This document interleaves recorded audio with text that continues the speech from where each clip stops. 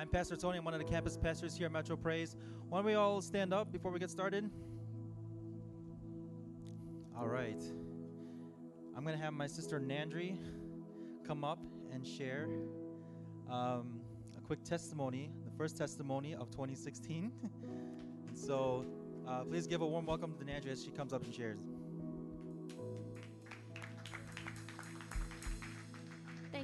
Thank you, everyone. I really hope this blesses you and ministers to you, and especially at the beginning of a new year.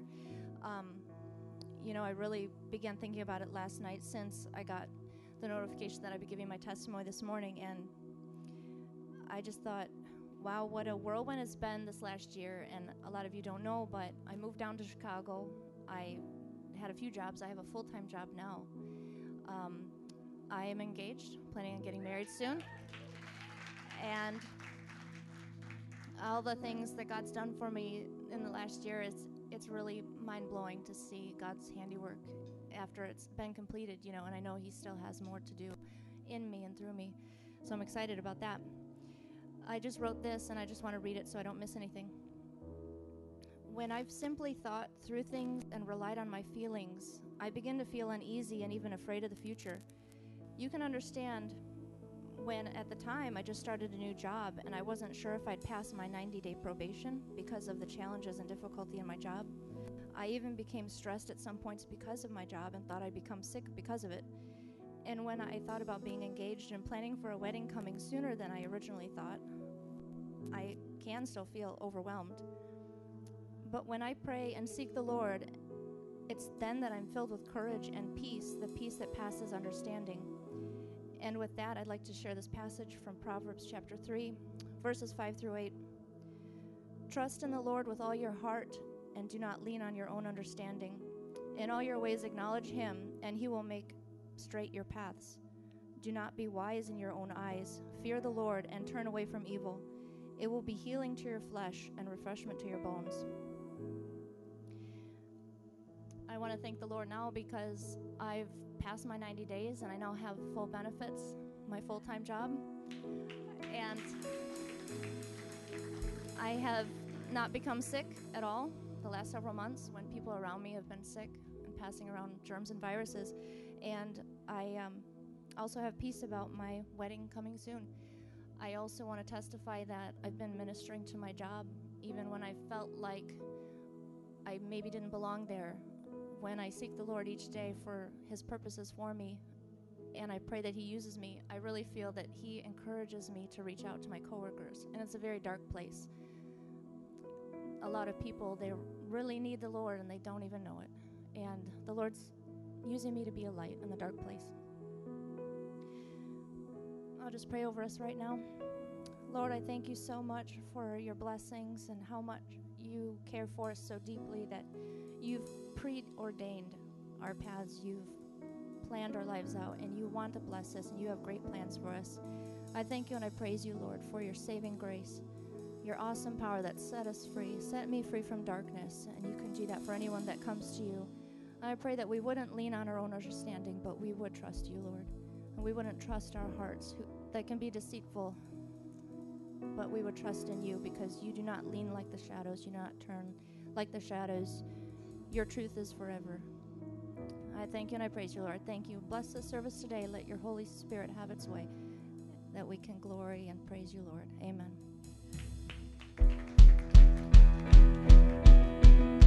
Hallelujah, hallelujah. Can you put those hands together with me this afternoon? Let's sing this out in your life. In your life, I find my strength. In Your truth, I overcome. In Your grace, I lose myself. In Your love, You turn my tears of sadness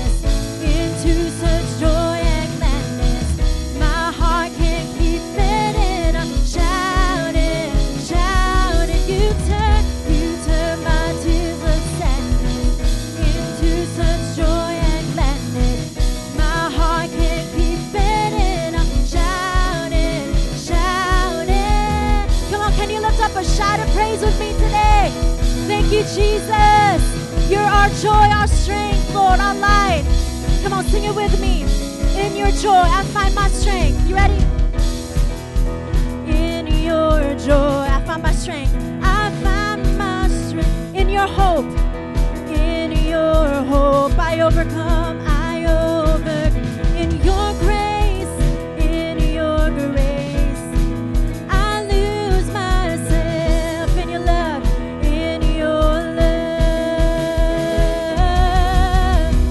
you turn my tears of sadness into such joy and gladness. My heart can't keep it in. I'm shouting, shout. You turn my tears of sadness into such joy and gladness. My heart can't keep it in. I'm shouting, shout. Come on, say in your joy I find. In your joy I find my strength. In your hope, I overcome. In your grace, I lose myself. In your love, come on, sing it out. You turn my tears into joy, such joy and gladness. My heart can't keep it in. I'm shouting, shout. You turn my sadness into such joy and gladness. My heart, oh, we shout it out, one more time. You turn my into your joy, yeah. My heart, keep it in. I'm shouting. Come on, sing, oh. Whoa, whoa, whoa, whoa, whoa, whoa, whoa. Come on, can I hear you singing out? Whoa, whoa, whoa, whoa, whoa.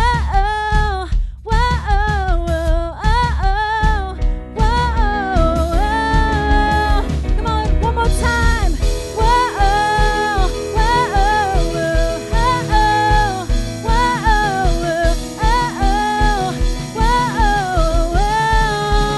say, well, you turn my tears of sadness into such joy and my heart. I'm shouting, shout one more time. You turn my tears of sadness into such joy and gladness. My heart can't keep it in. Shouting, shouting. Can you lift up a shout of praise to Jesus today? Lord, we thank you for your love. We thank you for your light today, Jesus. Hallelujah. Hallelujah. Jesus, we're so thankful today. We're so thankful for your presence today in this place. We're so thankful for your goodness, Lord. We're so thankful for your promises, Lord. And God, one of those many promises, oh God, is that you promise to never leave us and never forsake us, oh God. God, and we thank you, Lord, that you are constant, that you don't change like shifting shadows, God, that we can rely on you, that we can trust in you, God. And when we call on your name, you are there. God, fill this place with your awesome love, Lord. Fill our hearts, God, with a sense of your love and your presence, Lord. Hallelujah, Jesus. I'll sing this with me. Say, higher than the mountains that I face, stronger than the power of the grave. You're constant in the trial and the change. One thing remains. Come on, say that again. Say higher. Say higher than the mountains that. Come on, you are stronger. Say stronger than power of. You are constant. Say constant in. One thing. Say one thing remains. Your love never fails and never gives up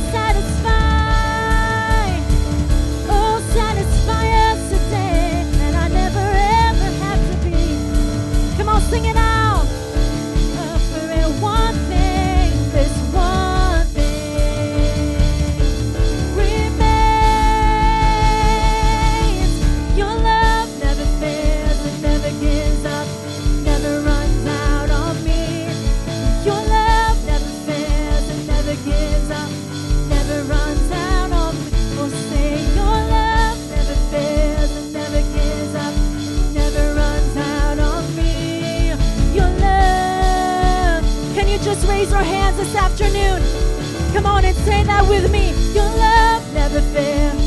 Oh, sing it out. Oh, your love never fails. Your love never fails. Never runs out on me. Say your love never fails. Never runs out on me. Oh, your love. Come on, sing in death. In death, in life, I'm confident and covered by the power of your grace. Come on, declare it. Say my debt is paid. There's nothing that can separate my heart from your grace. Can you say that again? In death and life, in death, in life, I'm confident and covered by the power of your grace. Your love is great. My debt is paid. There's nothing that can separate my heart from your grace. Come on, sing it out. Your love never fails and never gives up, never runs out on me. Your love never fails and never gives up, never runs out on me. Your love never fails and never gives up, never runs out on me. Your love. Come on, can you say verse 2? You ready? On and on. Say on and on and on and on. It's so. Come on, say it overwhelms. 'Cause it overwhelms. So satisfied and I never end.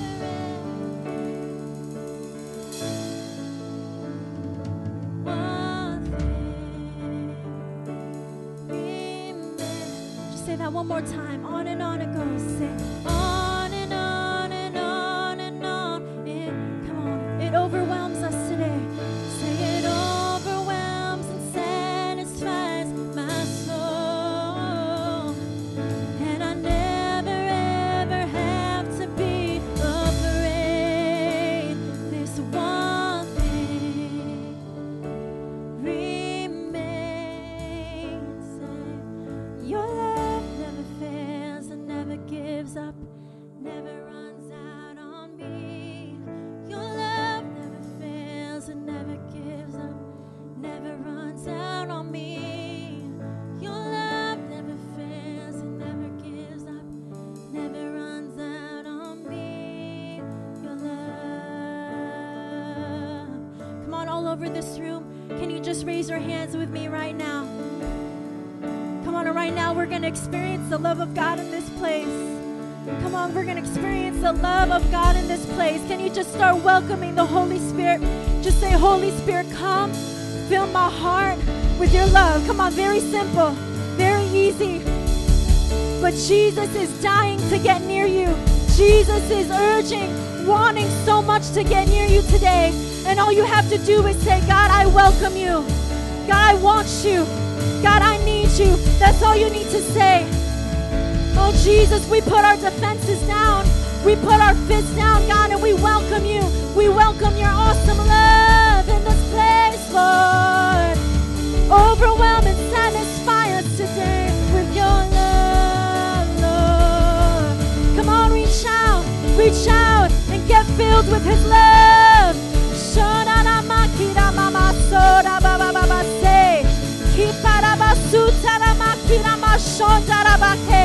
Jesus, let your love break every wall and fill every empty heart in this place.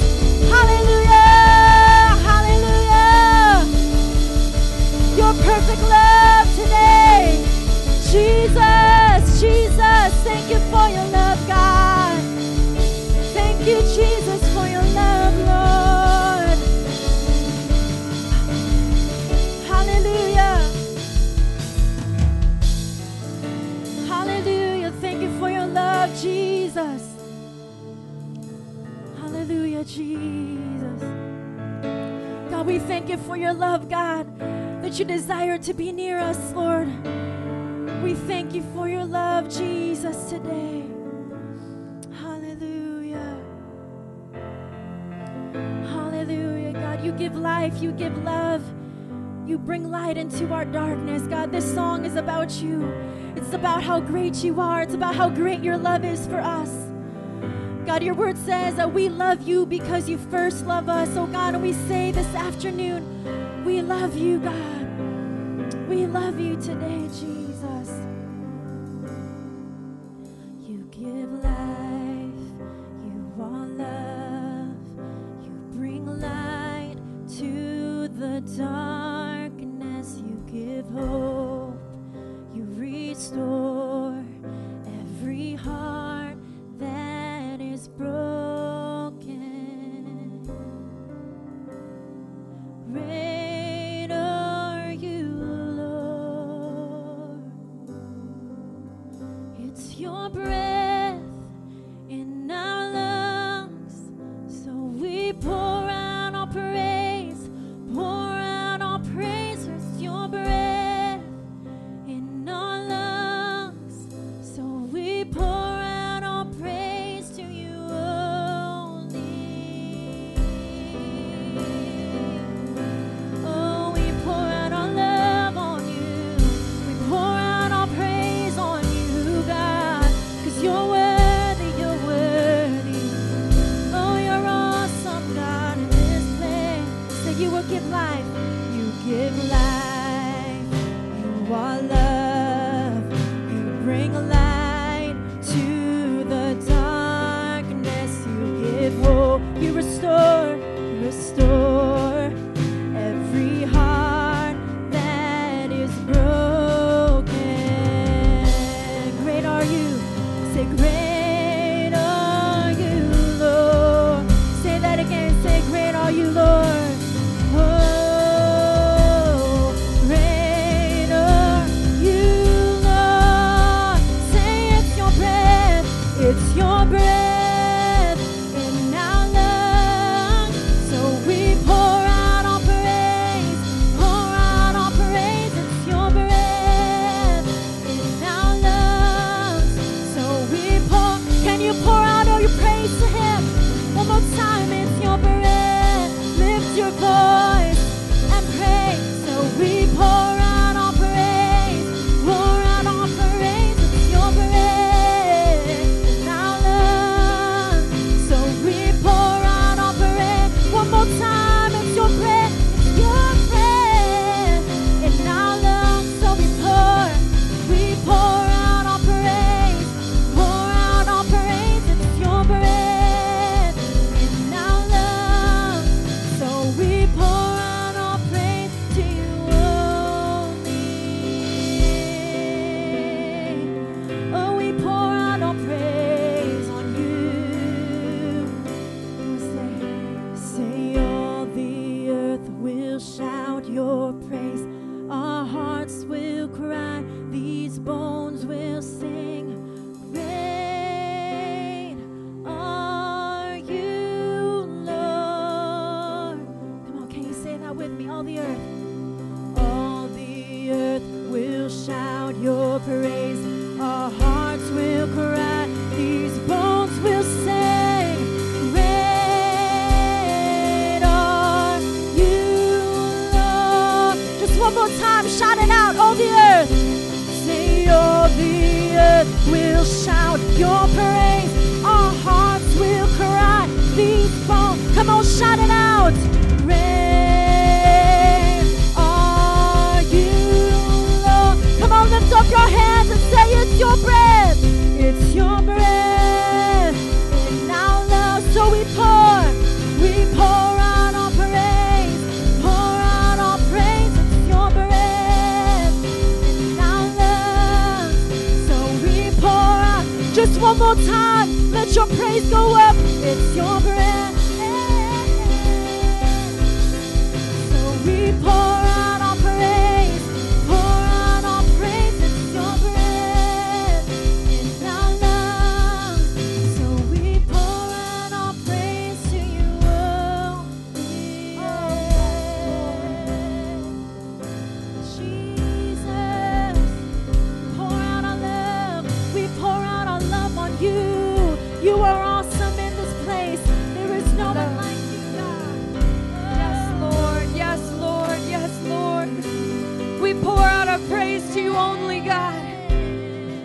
Our praise belongs to no one else but you, Jesus. Oh, and we come before you today, God, and we thank you for being the Lord of the earth. We thank you for another year that you let us come before you, God, another day to praise your beautiful and holy name, God. You said that if we don't praise, even the rocks would cry out, God, but we want to be a people who praise your name. God, we don't want the rocks to cry out when we can do it ourselves, oh God. If we've fallen short in the last year, God, I pray that we would make it right this year, and that we would fall more in love with you, and we would be more devoted and more willing to praise, God. To get in our closets, our prayer closets, and tell you how much you mean to us in the secret place. God, we love you. We pour out our praise. We pour out our praise to you only. I love you, Jesus. And I pray that every person here would say that in their hearts. Oh, just to give you a moment, God.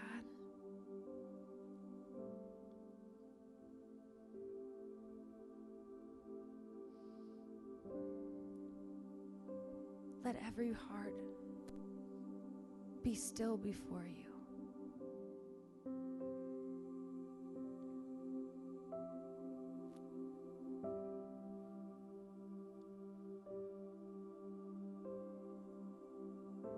Thank you, Lord, for being the God who says, be still and know.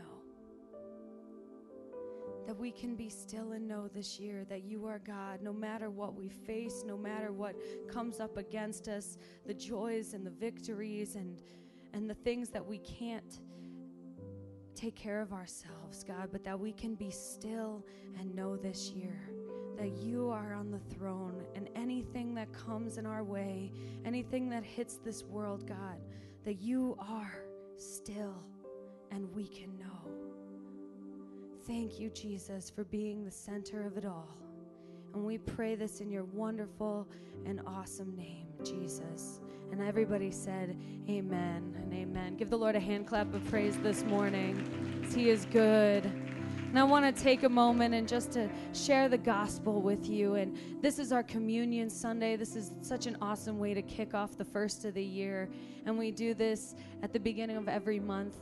And so I just want to read this verse to you as they pass out the elements. In Luke 22:19 and 20, he says, "And he took bread, and when he had given thanks, he broke it and gave it to them, saying, 'This is my body, which is given for you. Do this in remembrance of me.' And likewise the cup, after they had eaten, saying, 'This is the cup that is poured out for you, is the new covenant in my blood.'" And it's so important to remember that there was a sacrifice, that we wouldn't be remembering anything if Jesus had not gone to that cross, if he had not taken the beatings that belong to us. And for those of you who know Jesus, I just pray that this is the year that you just really give it your all, see your friends get saved. But to those and friends and family and just those around you, your co-workers, I mean, people you know, you run into so many people, and this is the year for them. God is giving them another day, another year. And I just pray for those of you who don't yet know who Jesus is, I pray that this is the year that you really find him, because the Lord says if you seek him with your whole heart, he draws near to you as you draw near to him. So draw near this day. And we want to take this to remember that if it weren't for his blood poured out, we wouldn't be saved. We would still be in the same mess that they were in the Old Testament, because this is the new covenant. So I want us to take the elements together. And so he took this bread. This is his body that was broken for us. Let us take this in remembrance of him. You can take it.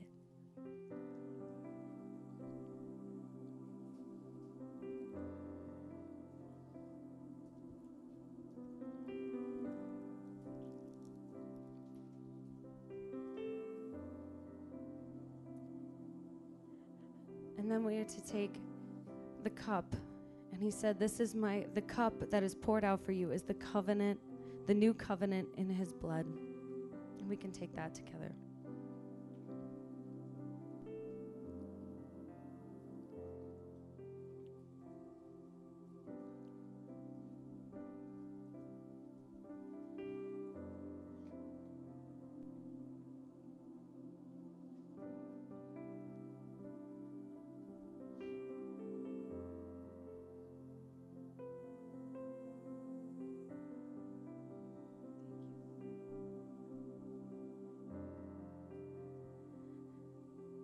Father God, we thank you. We thank you for being the Lord of all. We thank you, God, for your body that was broken and bruised and beaten for us. And we thank you, God, for your blood that was poured out to save all mankind, for those who accept you and choose you, God, because you chose us first. I thank you, Jesus, for loving us all more than we even love ourselves, God, that you saw the value in us when the rest of the world was telling us that we were valueless. Thank you, Lord, and we just lift this time up to you, and we just glorify your name. Thank you again, Jesus. Amen. We are going to recite our confession of faith. This is our Christian worldview, and this is what we do every Sunday. And we're going to read this together on the count of 3. 1, 2, 3. I believe in one God and Creator, who is the Father, Son, and the Holy Spirit, the Father who so loved the world, the Son who purchased my salvation in his death, burial, and resurrection, and the Holy Spirit who makes me new and abides in me forever. I believe in the perfect Holy Bible that reveals God's purposes and plans for my life. I believe in the second coming of Jesus, who will judge the living and the dead. I believe in the eternal reward of believers in Jesus and the eternal punishment for all unbelievers in Jesus. I believe in the United Church of Jesus Christ, built upon apostles and prophets, elders and deacons, in which the gates of hell shall not prevail. I believe in the salvation for all mankind is by faith alone, in Christ alone, by God's grace alone, and for the glory of God alone. Amen. You guys can greet your neighbors. If you need prayer, we have a couple prayer workers that'll be up here that you can get prayed for.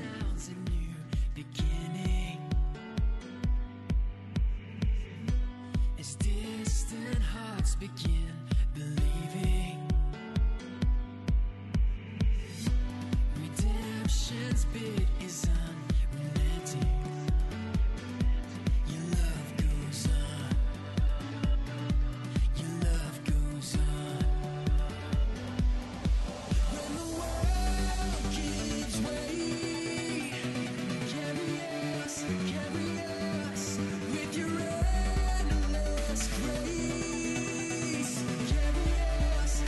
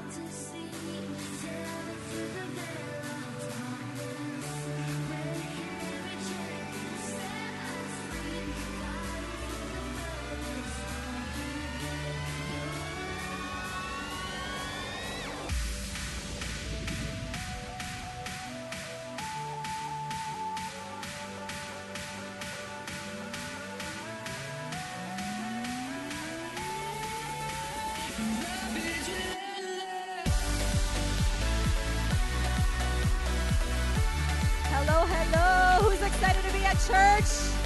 2016. Happy New Year. Look to your neighbor. Give them a high five. Say Happy New Year.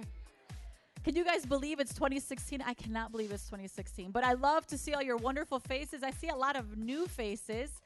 I might be a new face to a lot of you. I was MIA for about 5 weeks due to the car accident, but I am back.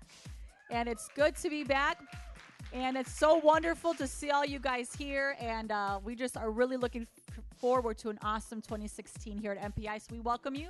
Our services are every Sunday at 10 a.m. and 1 p.m. That's our family service, where we have King's Kids provided for our children in the back, infant to 11 years old. And then every Friday we have Elevate at 7 p.m. You guys beat the first service. Just FYI, maybe want to tease them a little bit.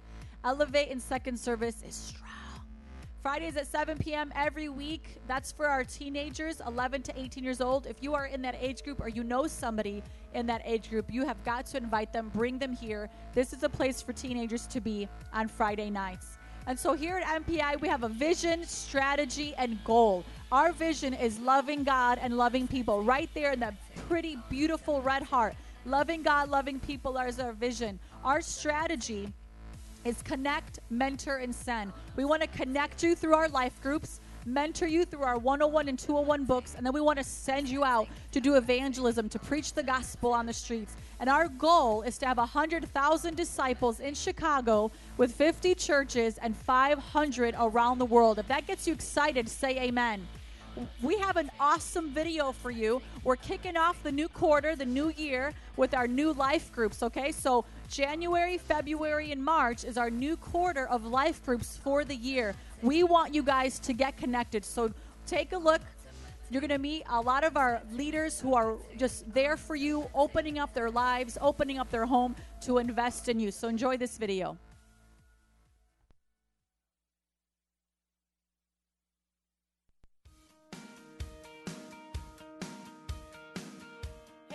We just want to let you know that we're so excited about this new year coming up and the new quarter of life groups, and we would love for you guys to get connected and find a place to belong. Yes, Nancy and I are so excited about this new year, 2016. God is going to make you and keep you crispy and clean. The life groups are a great way to get life. They're a part of our Connect phase and our Connect Mentor Send of our discipleship program. You want to make sure to stay connected, get connected, and help your friends and family be connected. We'll see you at life groups. Hi everyone, this is Pastor Susie. I'd like to invite all the families to come to the church Wednesdays at 6:30 p.m. for our Christian Boys and Girls Clubs. Every last Wednesday of the month we do Family Fun Night, so check us out on Facebook for more information. How's it going? I'm Pastor Jared here. I want to tell you about Evangelism Chicago for Jesus. Every Saturday at 5 p.m. we meet here at the church, and then we go and hit the streets and proclaim the good news of Jesus Christ to our city. Come join us. Hi, my name is Pastor Lauren. This is Cynthia Rodon, and we are the leaders of the Single Moms Life Group. We meet every other Sunday at 5 p.m. Check us out on Facebook, and childcare is always provided. We get into the Word, we fellowship, come be a part of what God is doing in our life group. Hey everybody, it's Ricky and Rachel, and we lead the Marriage Life Group once a month at 5 p.m. here at Metro Praise International. We always have a great time, so we want to invite you to come and hang out with us. It's a new year, new beginnings. Come check us out. It's going to bless your marriage. We have childcare. Check out our Facebook. What's up, everybody? My name is Lawrence. This is Ulysses right here. We're leaders of the Resistance Life Group here at Elevate. We meet up every first and third Tuesday of the month from 6 to 7:30 p.m. We have a great time of evangelism and fellowship. Come join us out. You'll love it. Hey, what's up, everybody? Happy 2016. We want to invite you to our adult Bible study. This quarter, we will be going through the Truth Project. That's right. We meet every single Friday at 7 p.m. at our place. Like us on Facebook, Obey MPI Bible Study. Hi guys, we're Stephen and Carmen Ramos, and we lead the Righteously Redeemed Life Group every first and third Wednesday at our home for ages 11 to 18 years old. Meet us here at 6 p.m. for some food and fellowship, followed by the Word of God. See you there. Happy 2016 Metro Praise International. My name is Tony, and this is my wife Jerry, and we are the Vivids. We're hosting Bible study at our house Friday nights at 7 o'clock. This quarter, we're going to be going over the Truth Project, so come and join us. Hi, I'm Robin Lopez. This is Cynthia. We lead up the Single Life Group. We meet every first Sunday of the month at 4 p.m. at 3719 West Byron. See you there. Hey guys, this is Rudy and Nicole. We're leaders of the Ambassadors Youth Life Group. So if you're between the ages of 11 and 18, we meet every first and third Saturday of each month at Cynthia's house. Yeah, we're going to have fun getting into God's Word and have a lot of fellowship. Come join us. Hey, my name is Stephen Ramos, and I lead a gang ministry life group. If you have a calling and a heart to reach gang bangers for Jesus Christ and believe that God is greater than the violence in our city, then join us every Thursday at 7 p.m. at my house.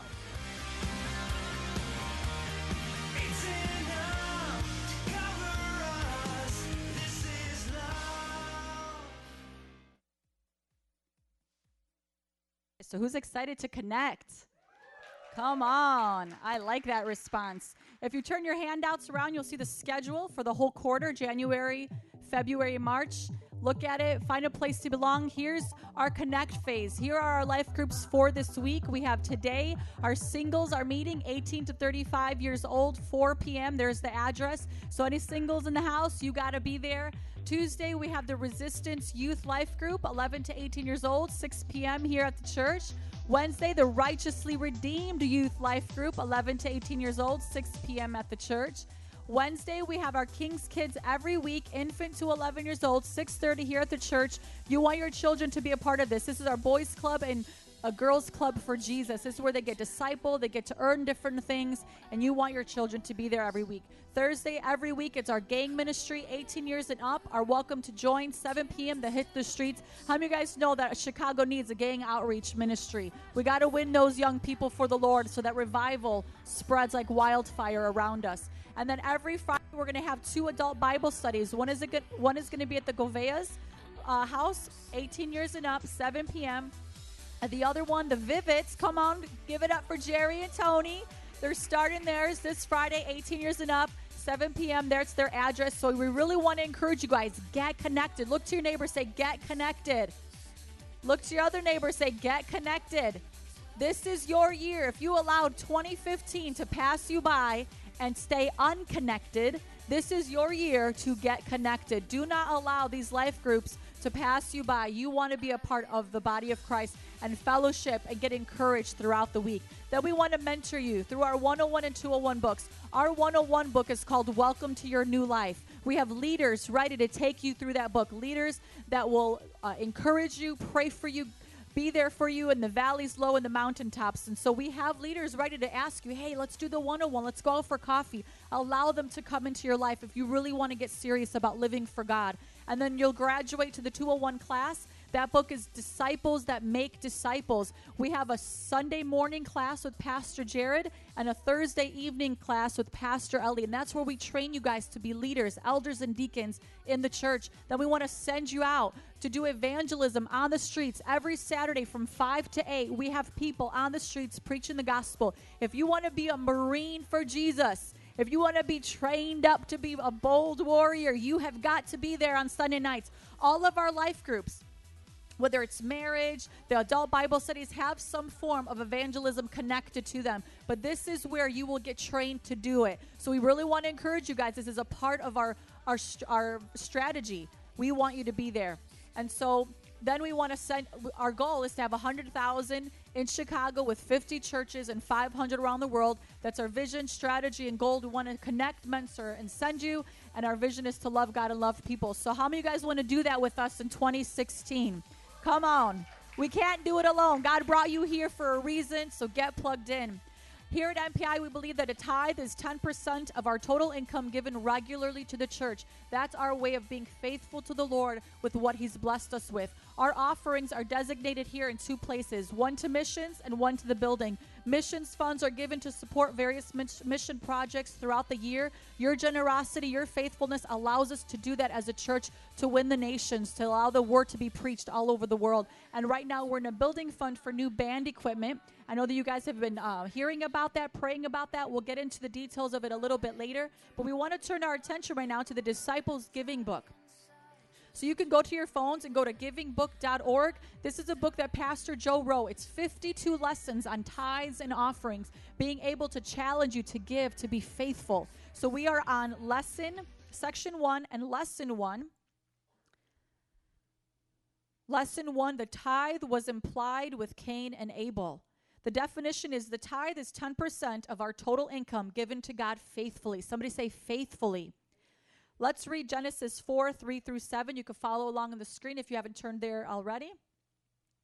In the course of time, Cain brought some of the fruits of the soil as an offering to the Lord, and Abel also brought an offering, fat portions from some of the firstborn of his flock. The Lord looked with favor on Abel and his offering, but on Cain and his offering he did not look with favor. So Cain was very angry, and his face was downcast. Then the Lord said to Cain, "Why are you angry?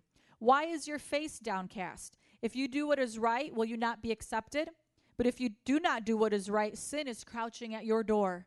It desires to have you, but you must rule over it." That's pretty deep, isn't it? Here are the 3 main points. Number 1, God judges what we offer him. God judged both offerings on a standard that must have been known to both of them in advance. Most likely, the standard of giving was similar to the tithe, which was probably given to Adam by God and passed down.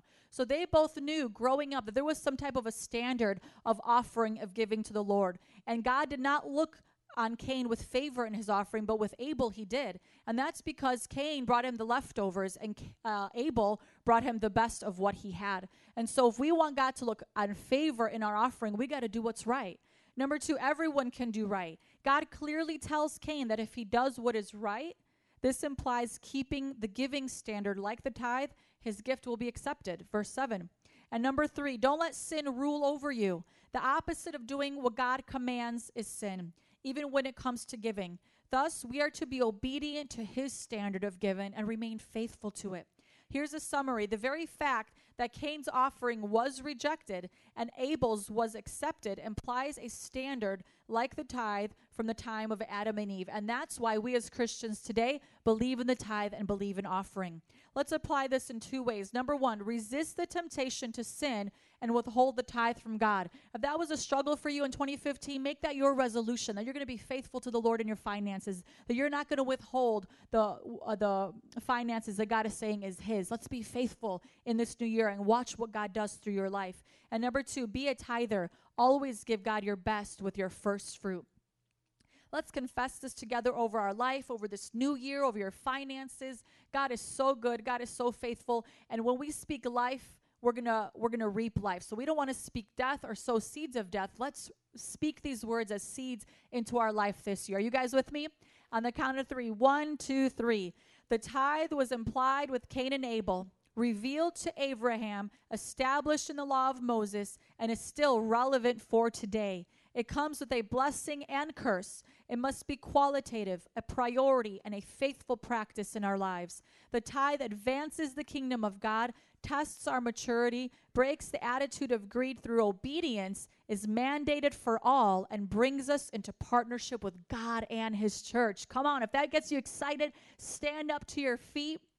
As we prepare our hearts, we prepare to give the Lord our very best. You could go to the previous slide, please.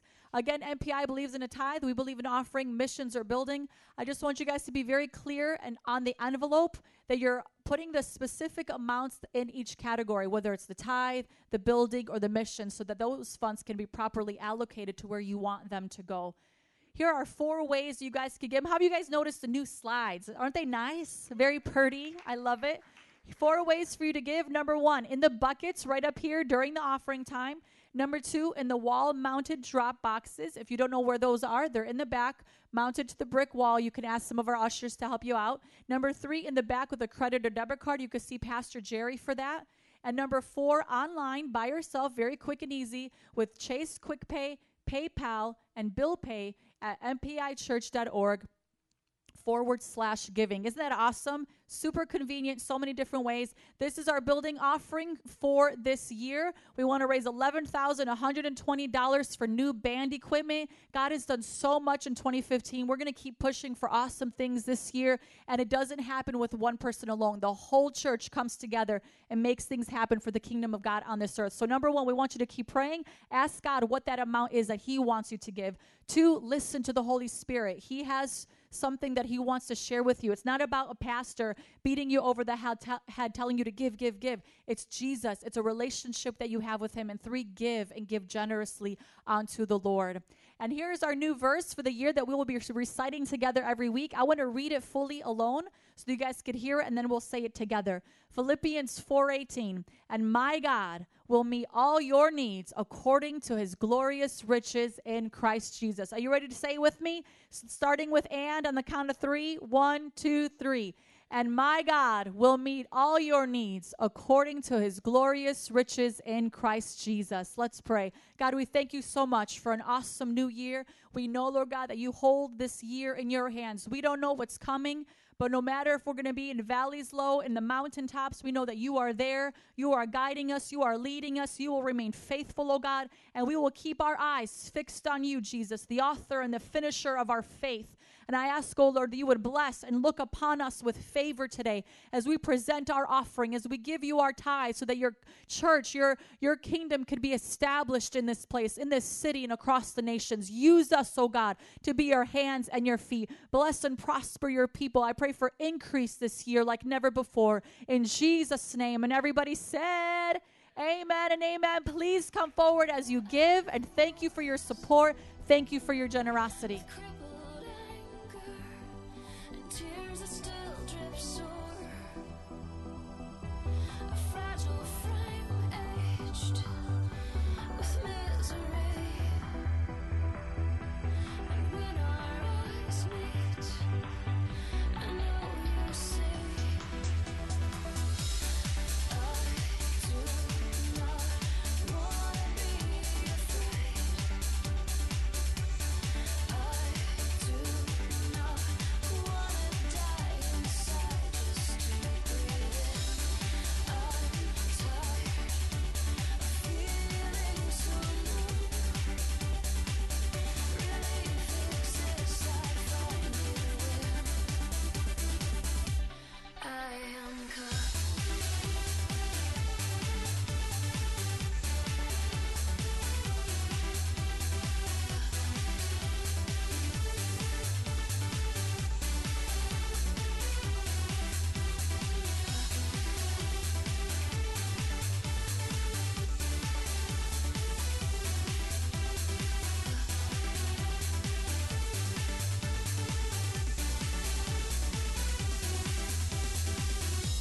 Amazing, crazy, painfully shy. And these scars wouldn't be so hidden if you would just look me in the eye. Come on, come on. How many are ready for a 2015 review? Amen. You guys did so awesome. I want to tell you thank you for making 2015 a great year. We went to 2 services. As you can see, we got plenty of room to grow. Before we were having everybody in one service, there was not enough room for our children. There wasn't any more space. So now we've been having healthy room to grow. So let's look at this in review. It's on the website, mpichurch.org, or our Facebook page, and even my personal page. I just shared it if you want to see everything I'm looking at. So the most important thing to us at Metro Praise International is disciples. Here you're seeing the entire year. January, we started off with 128. We averaged the whole year 139 disciples. Let's give it up for Jesus. You guys are awesome. We have here the elders on the bottom are the blue, the foundation of the church. We then see the deacons are the reds, and then we see the greens, the 201s, and the 101s. Our highest month was in September, which is usually our best month for us as a church, 155 disciples. That means in the elders and deacons, those who have graduated, and 201 and 101 class. That is awesome. Here's been our attendance. In 2015, we averaged 201 people. Let's give it up for Jesus. Amen. 201 people. I know some of those numbers there are cut off. But here you see we started the year at 175, ended with 213. We peaked at April with Easter, an average of 219. That's all the weeks together. That's for the month. And then in November with the All Nations Dinner, we had 219. And in December with our talent show, we had an all-time record for both services combined, 286 people. Let's give it up for Jesus. You could see there the blue line was last year. There was never a time that we went below last year's numbers. We were always above, and the average was 201. So when you put it together, here's the summary. Disciples are up 30% from last year, from 107 in 2014 to 139 in 2015. That's plus 32. Attendance up 35% from 149 average in 2014 to 201 in 2015. That's plus 52. That's our biggest growth year ever. And then overall, 90%, that means 9 out of 10 people who consider Metro Praise their church are involved in Mentor, Connect, Mentor, and Send. Can I hear an amen? Amen.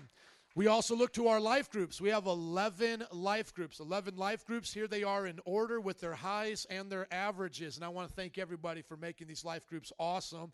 The number one was Wednesday's King's Kids met weekly, had a high of 168. That was their Christmas event that just passed. They averaged 63 a week, every Wednesday, 63 a week. Marriage group meeting monthly, 39, averaging 27. Goivea's Bible study meeting weekly had a high of 29, averaging 21. The singles ministry, which is meeting today, has a high of 27, average of 17. Elevate Righteously Redeemed with your very own Steve in the back, bi-weekly had a high of 25, averaging of 17. Elevate the Resistance, bi-weekly averaging high of 21, averaging 14. Evangelism meeting weekly had a high of 20, an average of 13. Walker's Bible study, high of 20, average of 11. Now that will be the Vivets. Single Moms doing awesome bi-weekly had a high of 15, average of 11. Elevate Ambassadors started this year, had a high of 11, an average of 9. And the Gang Outreach as well with Steve had a high of 5, an average of 5. That was a new one. So here's the stats for the life groups. Here we go. 208 people on average every month attend MPI's 11 life groups. Isn't that awesome? Every month, 208 people are attending the life groups. They're a little bit more excited than you are about the hand clap right now. You guys excited about life groups? It's a little hard. I know it's New Year. We don't know how to do it anymore. We forgot. Teach us how to clap again, Pastor. It's the New Year. But these are you guys, right? You guys do these things. Okay. It's like, who are we clapping for? We're clapping for ourselves right now. Variety. Life groups range from infant to adult, gang outreach to marriage classes, and weekly to monthly meetings. And overall, because our average is 201 and 208 people a month go to life groups, we have 104 participation rate in our life groups. That means more people are coming to the life groups than to church, which is awesome because that's a connect phase for our friends. Amen? Now, let's get to the Elevate stats. They had a high in 2015 of 92 teenagers with a weekly average of 58. Every week. Isn't that awesome? Over 50 young people meeting every week, and they did a big event with 92. They have 19 students in the 101. These are junior high and high schoolers, and 3 in the 201. Their goal is to raise that up a whole lot more into 201, and that means each month they have 40 students attending their life groups. That's out of their average of 58. That's a lot of students, 40 coming to their life groups, and 75% of their youth group is in discipleship. Isn't that awesome? God is good. God is so good. Here's some ministry highlights. We have a Bible college that uses our space as a cohort extension site. We always have more than 10 students. Sometimes we get as high as 15. Right now, we're at about 13. In 2015, May, we graduated 3 with their Bachelor's of Arts degrees, 1 with their Master's, and now that was Pastor Jared, and he's actually teaching in the Bible college, fully accredited BA and Master's program. Baptized 29 people and ordained 13 deacons, had 2 different ordination services, 4 at one time and 9 at the other. Here's the graduating class with some of the leaders from SU and Bible College here. Here are 29 of those who got baptized. You can see their pictures more closely online. And then here are the pictures of our newly ordained deacons. Let's give it up for Jesus. Amen. Isn't that exciting? So much fun. Yes, little old us is doing some pretty big things. And now, here it comes to the shekels. We brought in $231,779.69. Give it up for Jesus. Woo! I'm so excited about that. And we spent $220,200.49 for Jesus, leaving us with $11,579.20. What's really cool about our church is we don't keep any secrets on the, let me just show you how to do it, by the way, if you guys don't know how to do the goodies online. So all you can do is just go to MPI Church, and that's where you always find what we have. When you come to the website, you'll see that we have the directions, start the life groups, all that stuff, the video you just saw, the sermon notes for today, past sermons. And past sermons, by the way, I add to the notes that were what I used here in the service, I add then the video. So that makes it very convenient. And you can also subscribe to our podcast via Apple or YouTube. So very easy. But then you see the latest blogs down here, which is what came out today. You'll see the report, and you can see exactly what I'm looking at. And then this PDF right here, I've been looking at the overall report.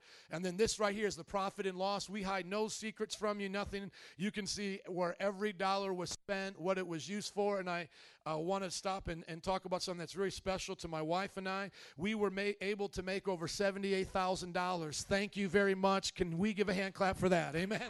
We're happy about that. Praise God. We're all, somebody thought, I wish I could make that much money. Well, work as hard as Poppy does, and you get some of that, all right? But I am so thankful for those of you that supported us. Average pastors make around $80,000. My wife and I both have our degrees. I'm getting my doctorate. For me, that would be about $125 on average for someone with my degree. With her, it would be around $80. We would be well into the $200s if we were working separately. Yes, churches have money. It's a business.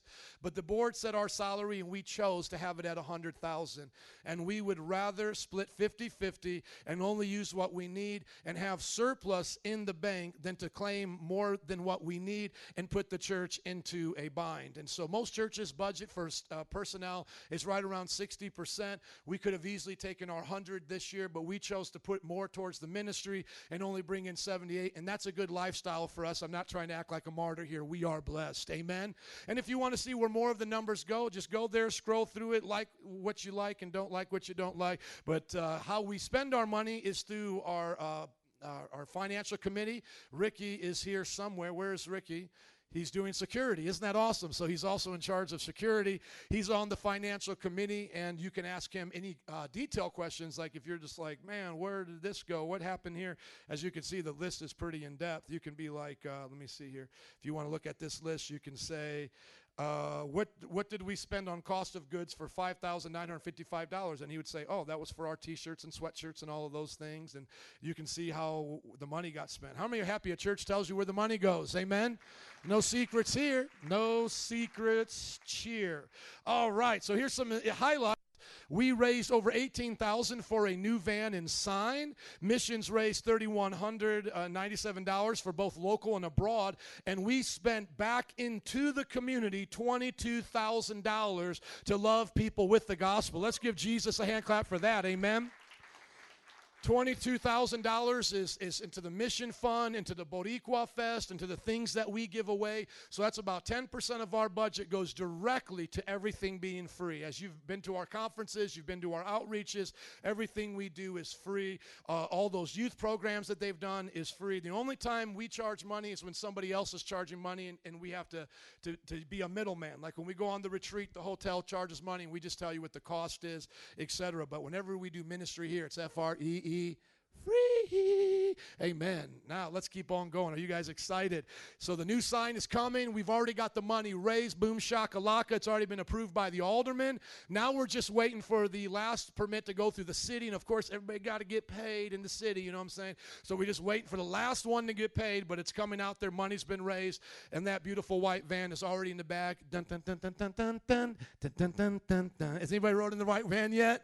It is pimping. It is nice. And so if you're wondering, like, man, where's all that extra money goes? Well, here's where it's at. $7,508.08 is in the missions budget. It's designated. It's there for a reason. $3,992 is left from our building offering. We raised about $9,500. We gave them $5,500. We got the other 4Gs waiting for when they install it and finish the project. And so in total, when you look at our general savings account, it's only $311.88. So if you have $311 in your bank account or more, more than $311, you have more than us. But that's because we want to really use the money for God's purposes and glory. Amen. So that's the total of $11,800, and that's roughly the same amount of our surplus. And then you see here now we got 2016 goals. And how many want some goals? You got some goals for this year? Anybody want to look young and sexy? Amen. Bringing the sexy back. Anybody want to get engaged this year? Anybody want to get married this year? Any young person want to graduate high school or college or get a good grade this year? Here's our goals. Have 168 disciples, 250 in attendance in both services, buy that brand new equipment, save $10,000. It would be nice to have some shekels in the savings, amen? So if we have a bad month, we don't have to be like, man, where's that money come from, you know? And then number 5, we want to have that awesome Philippines mission trip in March. So it's already been planned. The tickets have been bought, and those remaining shekels, a lot of them are going to be used for that mission trip. And so we're so excited about this. Just give as the Lord leads you to give. As you saw the offering done today, it's how we promise to always do the offering. You guys were with us last year, right? Isn't that how we did it every week? And that's how we brought in all those shekels. Why? Because God is good. When my wife and I started this church, we said we would not manipulate. We wouldn't keep any secrets. We would just go hardcore for Jesus and ask people to believe with us. Amen? Amen. Well, I got a couple amens. Anybody believe that? Amen. That's how we do it. Amen. Everybody gives a tithe. The millionaire gives a tithe. Somebody could drop $100,000 in the offering and go, oh, look at me. I'm Mr. Big Bucks. But hey, did you make $1 million this year or last year? Yeah. Well, that's just your tithe. That's no different than one of these young men working a part-time job, making $300 a week, putting in $30. You put in $100,000 just like you put in $30. It's a tithe. Amen. And then in offerings, whatever you offer above that tithe. So the poor widow, she says, here's a penny, Jesus. I'm giving him my all. And then somebody says, here's $1 million. It's all perspective to what God's telling you to do, to what you have. So be generous to what's in your life. That's the motto I live by. Amen. And so thank you. And let's go and get some new band equipment. We're going to get a live drum set, push out this stage a little bit this way, a little bit that way, get some recording equipment, and it's going to be really awesome. We'll keep the keyboard, some of the stuff up here, but these speakers have been giving us problems, and these monitors. And what we'll do is we'll keep this for the new churches that we'll be planning. Why? Because this is what we're talking about, the big vision. When we say 50 campuses around Chicago, this is one of the 50 campuses housing 2,000 disciples. This was made by one of our young professionals in the church many, many years ago, before most of you ever even came to this church. I guarantee you, this was probably done around 2008. We've been repeating the same vision, strategy, and goal since day one. The first day we started the church, it was being said. And so now, everybody check this out. What we'll probably do is expand the next probably 25 to 30 years to our 50 campuses. We will not go directly from here to, to the next one, keep going bigger and bigger. I don't want to have one mega church. I want to have a denomination of mega churches. Amen. We want to change the world, change the game, okay? So what we're going to do here is probably in a year or so, planning for 2017, either give this one to Pastor Ellie, or Pastor Ellie will go somewhere else, and we're just going to start churches all in this area and give Walgreens and Aldi's and McDonald's a run for their money. So we're keeping this. This is a campus. This is pretty ideal. If we could get that last corner store right there, that pawn shop, we would be good. Enough children's area, bam. And so that's what we want to do, probably to about 50, and then we'll start growing the 50 large and in charge. And so if you divide 100,000 divided by 50, that's 2,000 people per campus. But for us, it's not just about building a 2,000-seat sanctuary. Our vision has always been to have sanctuaries. So use your imagination with me now. When you walk into a movie theater, you see multiple theaters, right? One movie theater, but multiple ones in there. One place, but a metroplex. You know what I'm talking about? We don't want to lose what is Metro Praise. Our sanctuaries, we don't want our sanctuaries to be bigger than this. This is about as big as Metro Praise sanctuaries will ever be. Are you guys getting that? Isn't that a revolution already? See what I'm saying? We're going to be 100,000, but this will probably be as big as our sanctuaries ever are. So what do you do with 2,000 disciples? You have 10 sanctuaries of 200. You have disciples leading in those sanctuaries so everybody can know each other and they can have intimacy. Picture a movie theater. Are you guys with me? This is called vision. We want to have a school one day, K through 12, SUM Bible College, a gym, a rec center, and food court. I'm talking bowling alleys, the whole entire thing. I want to show YMCA what they should have been doing all along. You understand what I'm talking about? And then community services. So you're talking about right here, 100,000 with a $100 million vision. That's what it's going to take to put these campuses out there. About 20 million, 2 million a piece just to get in on these kind of properties and build them out. And that's why 100,000, 100 million ain't nothing but a thing for God. And don't be jelly, amen. Don't be jelly and don't be hating. Y'all got a blank piece of paper. You can put on it whatever you want. What's your dream? What's your goal? See, Metro Praise started off a long time ago with this, and now this year we redesigned it so you could see it easier. The heart of what we do is loving God and loving people. That's it. That's what Jesus told us to do, loving God and loving people. That's the heart of what we're doing. And how are we going to do that? We're going to connect you to the cross, mentor you with the cross, send you out with the cross. And there, that 100,000 disciples in Chicago, it's disciples. It's not church members, it's disciples. That's why a lot of times, as you see, when we went through this, our growth will go up and down. It will fluctuate. We're not always mega. We're not always going up in a way. No, man, people leave the church all the time. There's always people coming in and out. But what you'll notice as you stick with us, we don't die, we multiply. Amen? And when you leave, we get 10 more in your place. I'm telling you the truth. We will. We keep growing and growing and growing because it's a steady vision. It's a steady pattern. I'm not here to entertain. See, when you win people in a church setting with entertainment, then that means I got to entertain you every week and I got to have a play every week. But we exalt the name of Jesus here. We lift up the Word of God. I'm not saying we're the only ones, but we're about some of the only ones that do it the way we do it. Okay, let's just keep it real. For having 90% of our church and disciples, I don't know of another church in Chicago that has that. You know of one, I'll stop saying we're the only ones. But until then, I believe we are the only one with 90%. You know what the national average is? 20%, 20. We're more than 4 times the national average. And then some of the pastors, Pastor Big Bucks will come along and be like, well, that's easy with 200. What are you going to do when you get 1,000? They're not going to want to do any of that stuff. They talk like Boss Hogg when they get all big and bad, okay? This is like me from my southern image of a pastor, okay? But just follow with, what you going to do when you got 1,000? They don't want to come to church all the time, and they don't want to do this all the time. Well, I'll tell you what, my 1,000 won't look like your 1,000 because our 1,000 going to be disciples. It's like when I had 1 kid and I told everybody I wanted 6 kids, and then one crazy family came over with their 5 kids, and they go, you want 6 kids? Look at what happens when my 5 come with your 1. And I'm like, listen, you've got one problem right here. My 6 ain't going to look like your 5. Hello, are you getting what I'm saying? When I got my 6, they're going to look like this 6. When we get 100,000, it's not going to look like anybody else's thing. It's going to look like what God told MPI to do. Can I get an amen? Y'all making me sassy up in here. Getting me all southern twang and boss hogging up here. Let's live for Jesus and get radical. So this is what we're talking about. This is what it is. 100,000 disciples in Chicago, 50 churches, and then, 500 around the world. Do you know that at one time we had over 200 churches around the world that were using our books in India, Nigeria, the Philippines, and I had to actually have them stop because it was getting out of hand and they weren't doing it right. So then I said, you know what? Until we can go over there and send our own missionaries, y'all can't do it anymore. Seriously, I was working with pastors. You should look at some of the videos if you haven't seen them. We were traveling, meeting with them. Literally, I had over 100 pastors, 235 churches in 6 different nations. One of them in Nigeria still says he is a Metro Praise International. I have told him it's time to move on, do what you got to do. And he just sent me a newsletter the other day. I think I have it in my office. I would send it here. You know what I'm saying? I should keep it here so I could show you because I don't know if you guys believe me. Do you guys believe me? How many of you guys believe me? Okay, a few of you guys? Okay. How do we get 100,000 disciples? We make Jesus the hero, number 1, and get a bunch of zeros. See, how do you get a big number like 100,000? Make Jesus the number 1 and get a bunch of zeros. I was a 0 without Jesus. Now he's the hero. Amen? Let's give it up for Jesus 2015. Come on. Amen. All right, let's open up our Bibles to the book of John, chapter 15. Somebody say, chosen.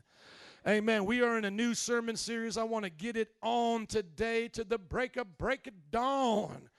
Is anybody else excited? Man, y'all quiet with me right now. I know it's just one of those days I should just leave you alone, stop asking you to help me get excited, but I'm so excited. Was I not excited last night, Nancy? Nancy, was I excited last night? Are you even paying attention? Yeah, man, if my wife is gone, there's no help for me today. If my wife has checked out, was I excited yesterday, baby boo? I was excited. Somebody say, chosen. You're going to learn all about it this whole month. We're going to be talking about being chosen, tying it into what makes Metro Praise International unique. And please don't make it out to be like we haven't had our bumps along the road. Yes, we have. Some of you have heard the stories, but I could keep you here all day. But the bottom line is we're not giving up. Amen. We take a licking and keep on ticking. Amen. John 15, at the end of that time of abide, we see that Jesus keeps talking. At the end of his illustration about the grapevine and the branches, Jesus kept going. So those of you who were with us in the Abide series, this is literally the next set of verses. Same passage, John 15:12. My command is this: love each other as I have loved you. Greater love has no one than this, than to lay down his life for one's friends. You are my friends if you do what I command. If I no longer call you servants, because a servant doesn't know his master's business. Instead, I have called you friends. For everything that I learned from my Father I have made known to you. You did not choose me, but I what? I chose you, thank you, and appointed you that you might go and bear fruit, fruit that will last, and so that whatever you ask in my name, the Father will give you. This is my command. Everybody say, love each other. Thank you. I want you to see there's three things that God chooses us for. Here they are. Number one, he chooses us for love. Number two, he chooses us for friendship. And number three, he chooses us for bearing fruit. Now, I want you to think about when we have this idea of chosen, what it means to us today in our culture, because all of us desire to be chosen and accepted. I mean, let's just be honest. You look at the American Idol, contestant, he's just begging for the votes. People online want people to like their Facebook posts. And even more so when it comes to family. Like, I want my wife to want me, like, I need you to need me. Come on. I want you to want me. You guys know what I'm talking about. Like, that's how we are. We want that, especially from people like our family. Well, the same is true with our relationship with God. The moment someone says, I believe in God, it doesn't matter what religion they are, they're going to have a desire to be chosen and accepted by their Creator. They're not following that religion to lose in the end. They want to win. They want to be with their God. And sadly, today, many Christians in the church, they don't understand what it means to be chosen by God. And so there's two errors that a lot of people make, and I want to help correct them. In some cases, people think that God just randomly chooses who he's going to love and others who he's going to hate. Some he's going to let be healthy, others he's going to let be sick. And this is called Calvinism, and this is an idea that came from the Reformation, from a guy named John Calvin, that said everything's already been predetermined. It doesn't matter what you do. God has already decided who's going to heaven. He's put every seat up there. He has their name written on those seats. No one is getting there except the ones he's chosen. And what about everybody else? They're doomed from the womb. That is where the Presbyterian Lutherans' faith came from, and a lot of that led to the hardening of hearts in the East Coast. A lot of those pilgrims who came in had that doctrine, and they were very rude and harsh and very strict religious because they thought they were the elect and nobody else was, and that's why Christianity had a very bad taste in people's mouth during those times and died out, and those religions now sadly are not prospering. Now, the other one is that people think when it comes to being chosen that they have to earn the ability to be chosen, like they're earning reward points on their credit card. Anybody ever seen those credit card commercials? You can earn this many points. Well, that's like Roman Catholicism. You do this sacrament. You get confirmed. You confess to Father Tom in a dark closet all the naughty things you've done. You kiss the Pope's ring. You do all of this, and hey, at the end, you're not even promised you're getting in. You may just trip and end up in purgatory. How did I get here? Well, you didn't pray to the Mother of Guadalupe enough. That's why you're here, right? And so it doesn't matter on whether or not it's a passive fatalist going, whatever God wants, let him do, or the aggressive, superstitious seeker. They're both wrong. See, you can be superstitious thinking, well, I'm doing this to please God, I'm doing this to please God, and be wrong. You can be passive, just sitting back going, well, whatever God wants, he'll do. That's wrong. See, what we're going to learn from this passage is that God invites all to be chosen. See, he invites all to be chosen. You're going to learn about that. But it's only those who respond to his love, not in works, not in superstition, not in doing a bunch of other things, but it's those who respond to the invitation by faith that are in fact chosen. That's why I pray today you become chosen, because God wants to choose you. And so I want you to think about this example as we get ready to look at a parable in the Bible when it comes to chosen, is that what the Bible is teaching us is like this. Imagine my daughter's having a birthday party this Saturday, and I say to you, all of you are invited to my daughter's birthday party, and whoever comes will be chosen to ride on the horse that we'll have there, okay? So you cannot ride on the horse unless you come. But I have invited everybody to come, and then whoever comes, I say, now you can be chosen.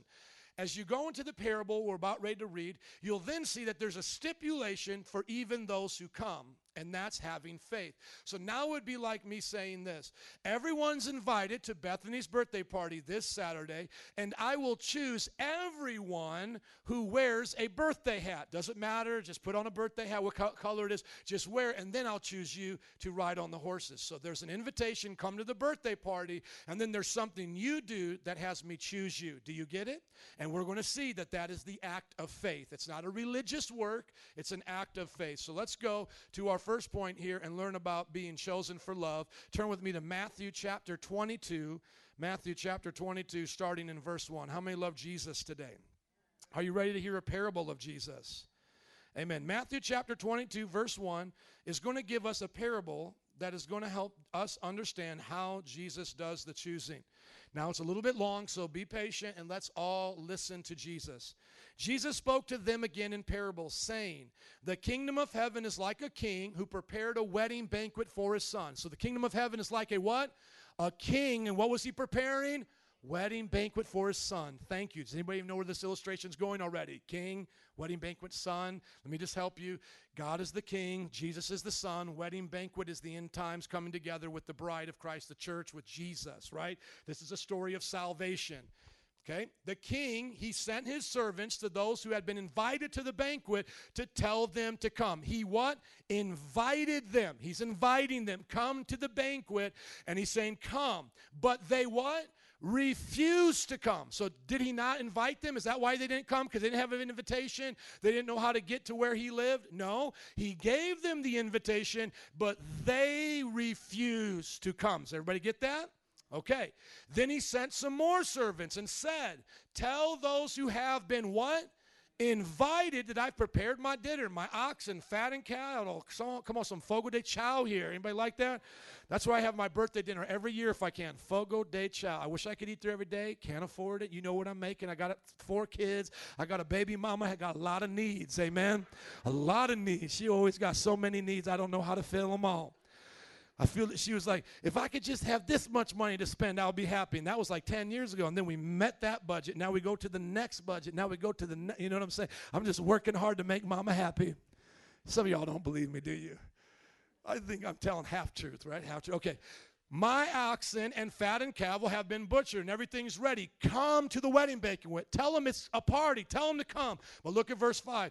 But they paid no attention and went off, one to his field, another to his business. Now notice, it didn't say one went to shake his booty or her booty. And maybe dudes shake their booties too, but it doesn't say they went to the club to get down. It doesn't say they went to go sell drugs. One goes to his field. I got to go to work. Another one goes to his business, right?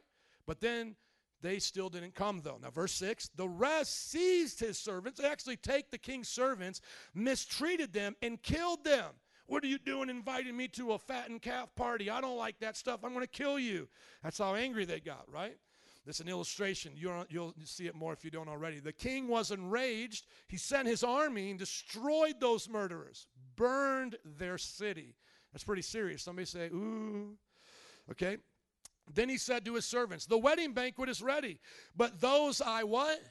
Those I invited did not deserve to come. So go to the street corners, go to Belmont and Clark, go to the west side, go to the south side, go to Division and wherever the party streets are, invite them to come to the banquet. Anyone you can find. Somebody say anyone. Look at your neighbor and say, that must be how you got here. Come on, so anyone can come in now, right? Yeah, anyone can come in. People that look like you and people that look like me. Anybody can get up in this mamma jamma. So the servants went out to the streets and gathered all the people they could find, the bad as well as the good. The wedding hall was filled with guests. But when the king came in to see the guests, he noticed there was a man not wearing wedding clothes. So he was invited. He did something better than the other people did. He actually came, but he didn't come right. He didn't come in the clothes that he was supposed to wear. Now let's see what the king says. He asked, how did you get in here without wedding clothes, friend? The man was speechless. Then the king told the attendants, tie him hand and foot, throw him outside. You know that's a bad day, right? The party ain't in well for that dude. Tie him hand and foot, hog tie him, and throw him outside. Now look, it gets real, into the darkness where there is weeping and gnashing of teeth. Illustration of hell comes right there. And then now here it gets to what we were talking about today. For many are invited, but few are what? Say this with me. For many are, but few are chosen. If you want to see that in the King James, for those of you who know old school terminology, it says, for many are called, but few are chosen. So the term there, called and invited, is the same term. And so listen to what we see here in this illustration. Give me just a second while I shut down some of these programs that I had open for our presentation. What you're going to see here is very simply is that heaven and hell is at stake dependent upon our reception or denial of that invitation. So listen to this as you think about that parable. The open invitation to spiritual salvation goes out to everyone, the many.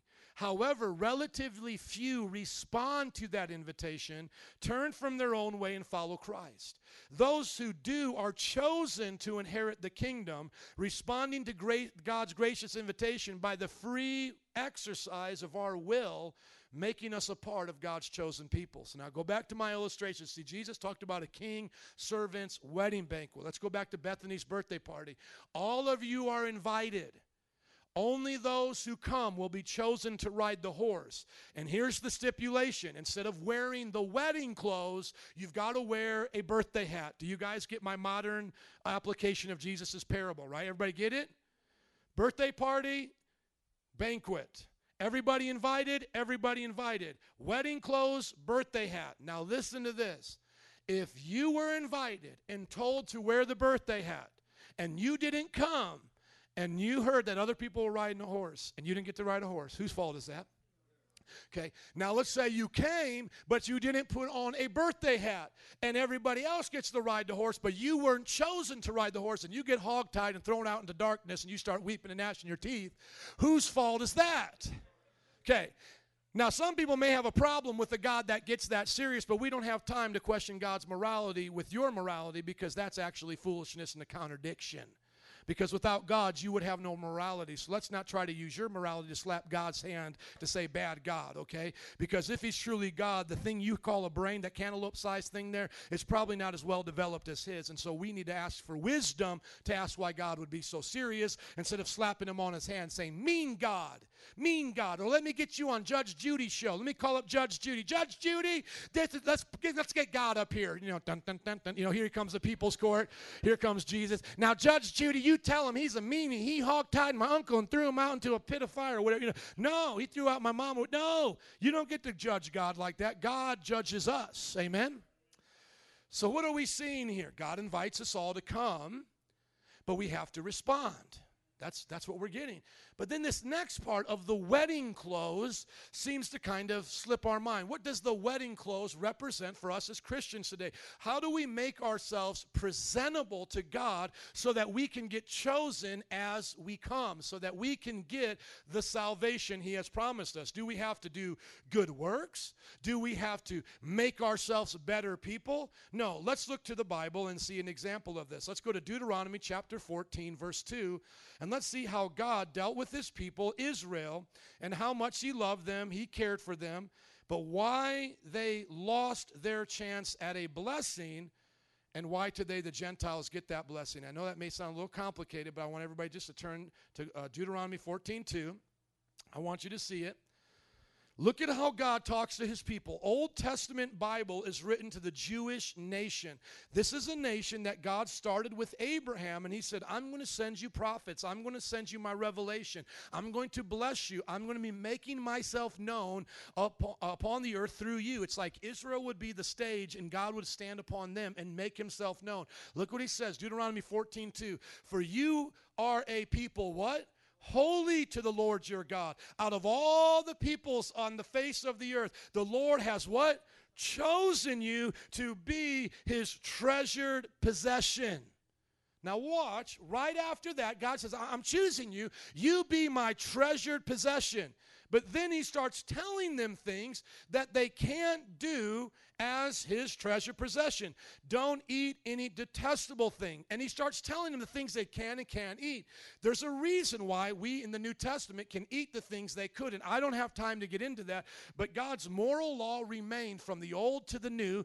God's religious law changed from the old to the new. And that's another discussion. I did that on Hot Topics on why we don't keep all the Jewish dietary laws and religious laws, but we still believe in the Jewish moral laws like thou shalt not murder and so forth. And when we're talking with the gay community, they get upset with us and they say, why don't you follow this law but you follow this law? And there's a reason for that. We follow the morality laws, and sexuality comes under morality laws. We don't follow the dietary laws. Now, that's not just something we made up in the 21st century to try to get back at Jack Black and his mockery of Jesus in a play one time when he had Jesus eating shrimp saying it's okay. No, what we're saying is we're saying all from history, from the very New Testament, the book of Acts was written to Jews telling them, don't you try to tell Gentiles to eat your kind of food, because that's no longer applicable. You can read that in the book of Acts. It wasn't made up in the 21st century. So if you think we're picking and choosing, you have a problem with Jesus and the apostles. Can I hear an amen? Okay, and you got to understand the same laws that tell us who we can have sex with are the same laws that define what lying is, what murdering is, what incest is. So when people want to mess with those moral laws, you then mess with the rest of them. That's why we call it a slippery slope, and it gets a bad name for us Christians, but it is the truth. But I want you to see this. The bottom line is God says, I've chosen you guys. You're my treasured possession. Now don't do X, Y, and Z. Now let's go to Hebrews chapter 3 and let's see if they did the right things. You think they did the right things? Did the Jewish people obey those laws that God gave them and remain chosen as a treasure to God? How many know the Bible? Let's just start right here. How many have read the Bible? Okay. Out of those of you who have read the Bible, did the Jewish people end on a good note or a bad note? Okay. Now, do you remember that part of the story where he says, the ones I first invited, they didn't come, but then I went out to invite everybody else on street corners? Do you remember that? And to the original people he invited, what did he do to their cities? He what? Burned them down. And what were they doing to the servants? They were killing them, were they not? Jesus came to the Jewish people. The Jewish people killed him. In 70 AD, Jerusalem was destroyed. Who are we, non-Jewish Gentiles, those hanging on the street corners in the parable, who have been invited in? That's the fulfillment. See, the gospel now goes to the non-Jewish world because the Jewish world rejected it, but it's all part of God's plan to show us that he's merciful and gracious. That's why you can read Romans chapter 11, and Jewish people today, as they repent, they come to Christ. The worst thing you could ever do would be an anti-Semite. Jesus was a Jew. That's okay, Jesus was a Jew. Somebody needs to tell the KKK that Jesus was a Jew and Moses married an Ethiopian, okay? We have some problems here with the KKK. How many know they're going to hell unless they repent, right? So racism doesn't exist in the Bible, but God chose the Israelites not based on race, but based on a promise. It wasn't on the color of their skin. The way Billy Graham said it is talking to an African-American audience. He said, Jesus and the people of the Middle East were lighter than you and darker than me. Okay, so somewhere in the color of sand is what these men looked like, all right? But they did intermingle with both races. Babylonian races were white Anglo races, and Egyptian and Northern African races were African races. Nations were African, and we see them always intermingling. So they were literally every kind of what we would call color and race. But what separated them was not a skin color. It was the covenant God made with Abraham, right? But the thing is, they didn't keep it. They did not do it. So now look at the author of Hebrews. Everybody say Hebrews. That's another word for the Jewish people. He now uses them as an example. Look in Hebrews, and it says, so as the Hebrews 3:7 says, so as the Holy Spirit says, today if you hear his voice, do not harden your hearts as you did in the rebellion during the time of testing in the wilderness, where your ancestors tested and tried me for 40 years, though they saw what I did. This is why I was angry with that generation. I said that their hearts are always going astray, and they have not known my ways, so I declared on oath in my anger. Was God happy or angry right here? Hebrews 3:11, so I declared on oath, in my anger they shall never enter my rest, right? But now look what he says to us as Christians of every nationality here. See to it, brothers and sisters, that none of you has a sinful and unbelieving heart that turns away from the living God. But encourage one another daily as long as it is called today, so that none of you may be hardened by what? Sin's deceitfulness. Is everybody tracking with me here? Now watch this. Let's just put it all together. You are chosen for love. Think about this. John 15:12, Jesus says, my command is this, is that you will love each other as I have loved you. You cannot love someone greater than the revelation you have of God's love for you. You can only love people with the revelation that you have of God's love for you. That's why the Bible says, love your neighbor as yourself. If you don't love yourself in the right way, vanity is the wrong thing, but if you don't love yourself, you can never love your neighbor. And you can never be in a marriage relationship or a parenting relationship that's healthy, because it will be something other than love. So love is the basis of the choosing. God chose the Israelite people, and God now chooses us. He is saying, I am choosing you. But he's asking us to be his friends and to do something with the love he gives us, okay? I love my wife, and that love is unconditional. But because I love her, I desire things from her. And that's why we go to the next part where it says, you are my friends if you do what I command. Now let's look at this second part and understand that we were chosen for love, but now we're also chosen for friendship. So this love that God gives us is just not some ooey gooey 70s love where it's like we swap wives and girlfriends and have menage a trois. This is not some icky love. This is a holy love based upon the principles of God. So God says, I love you. Nothing's changing that. But I want to be your friend. And friends have to be nice to each other, fulfill certain obligations. And all of us have friends. How many of you guys have friends? Okay, if you don't have a friend, find a friend after service. Okay, Brian volunteers to be the friend of any guy that needs a friend right here. And Stephanie, raise your hand. You'll be a girlfriend, a girl that's a friend, and anybody girl that needs friends. Okay, now watch. Think about friends. Think about friends. We all have unspoken obligations that we have to be a friend. Like for example, if you hit me and beat me up, I'm not going to be your friend anymore, because that's like an unspoken rule. Don't beat me up and we'll be friends, right? And then there's other rules that people have that get a little bit more not as severe, but they're important to us. Like don't be late. Don't be late. How many have friends that come late all the time and you're like, you're not being a good friend to me. You come late. I do not want to wait here any longer for you, right? So we have these unspoken things. How many of you guys have an unspoken rule with your friends? You probably haven't sat down, had them sign a contract, but it's probably an unspoken rule. If I call you and talk to you about something, I don't want you putting it on Facebook. That would be if they do that kind of breaks the friendship. It makes it awkward. It's not good for the friendship, right? Does God have those kinds of things? Yes, he does. Remember what we just read. He says, you're my friend if you do what? If you do what I command. So now we're starting to get this idea. I'm chosen when I respond to the invitation. I am now a friend when I do what he commands. And so let's look at the Bible. Are there any friends of God in the Bible? Yeah, there are. Look at Exodus chapter 33, verse 11. We've already mentioned him before, Moses. Exodus chapter 33:11 says that Moses, when he was getting these revelations from God, the Lord would talk to Moses face to face as one speaks to a what? A friend. We also see that in James chapter 2, verse 23, that Abraham, this awesome character we see in the Bible named as Abraham, he was a friend of God. Anybody know who Abraham is? Father Abraham had many sons. Many sons had Father Abraham. I am one of them, and so are you. So let's just praise the Lord. Right arm, our Father Abraham. This is like an old Sunday school song. And then you would get kids marching and exercising. Hey, man, this is when Sunday school was about doing stuff, right? Look at what it says. And the scripture was fulfilled that Abraham believed God, look at it, and it was credited to him as righteousness, and he was called what? God's friend. Moses was God's friend. Abraham was God's friend. And look at verse 24 of this same passage. You see that a person is considered righteous by what they do and not by faith alone. Why is that saying that there? Because faith without works, the same book says, the book of James says, faith without works is dead. So put it together. It's not complicated, but it does take your mind to form the thought that Jesus is teaching us in John 15. This is what he is saying. I've loved you, and I want you to love others. And I want to be your friend, and you'll be my friend if you do what I command. And I've called you to bear fruit and do great things for me. And that was my choice. I chose you and appointed you for it. Now love each other. You see, that's what Jesus is teaching us.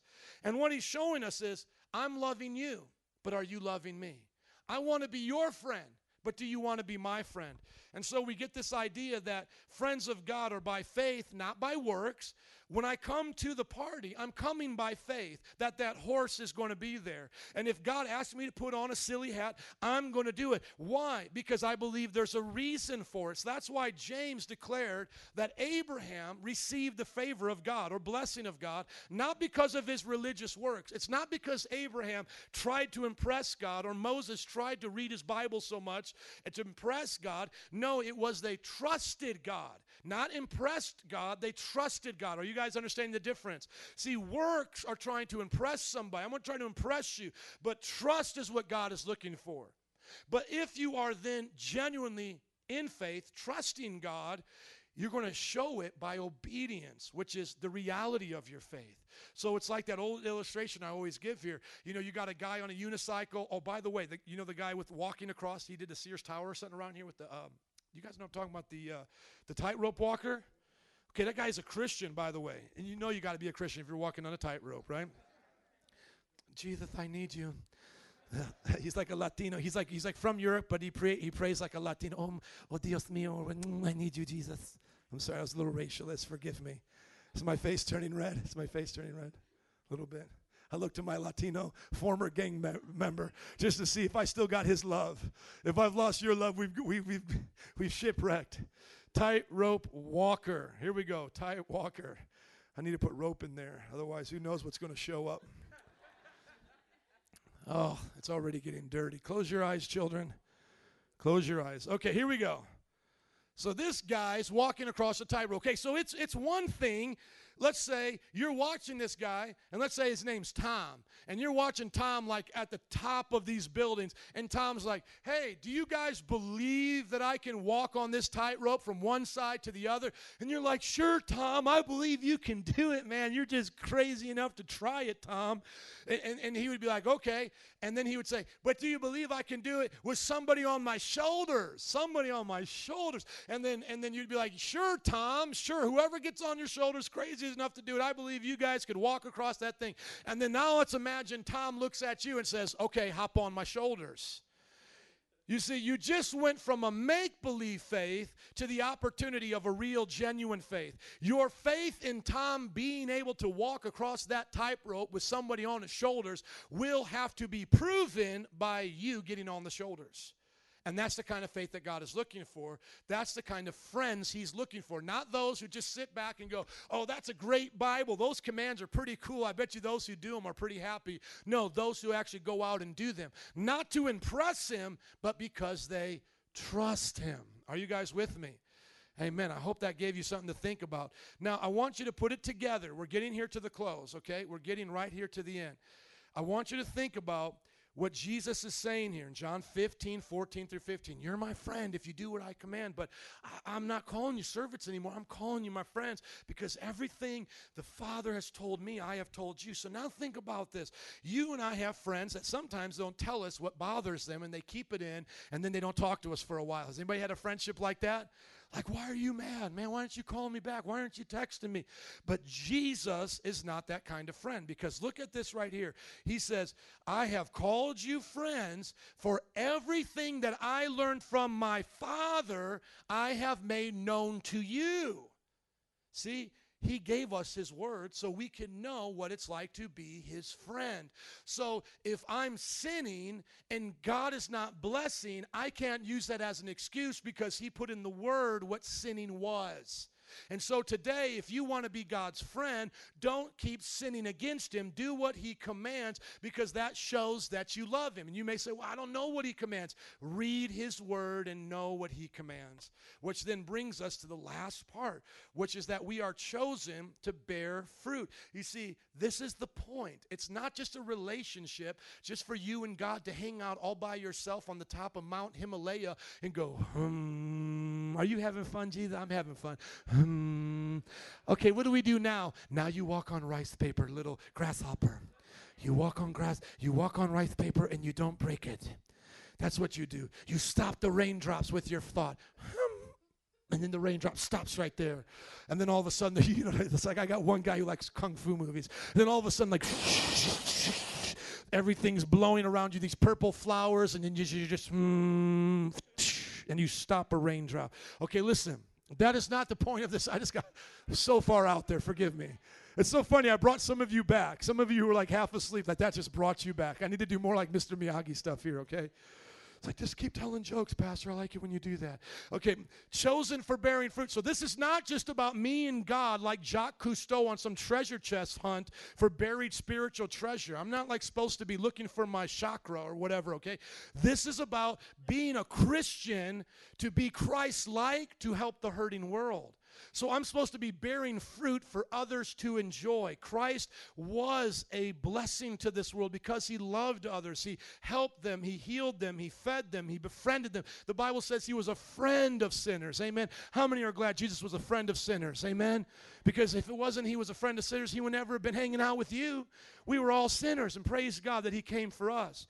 So we need to see this calling, this choosing of Christ to be his friend as an opportunity to bear fruit, going back to that illustration of the vine. And so what did we learn in the Abide series of being a vine, God being the vine and us being the branches, bearing that fruit? We learned that fruit's the fruit of the Spirit. Character, good character, morals, and integrity. We learned that God wants us to be in the ministry. You're supposed to have a part of what happens in this church. And not this church, go find another church. Amen? Because no excuses here. Everybody needs to find a good church to be a part of. Good works. Being a mother or a wife is a good work. A husband, a father is a good work. Enjoying your job. How many think we should enjoy our jobs? Amen? We should go to work, do it all as unto the Lord. Bear good fruit there. Let this year be a year of goal setting on your job, in your career. Be the best that you can be. Prosperity. We are to save.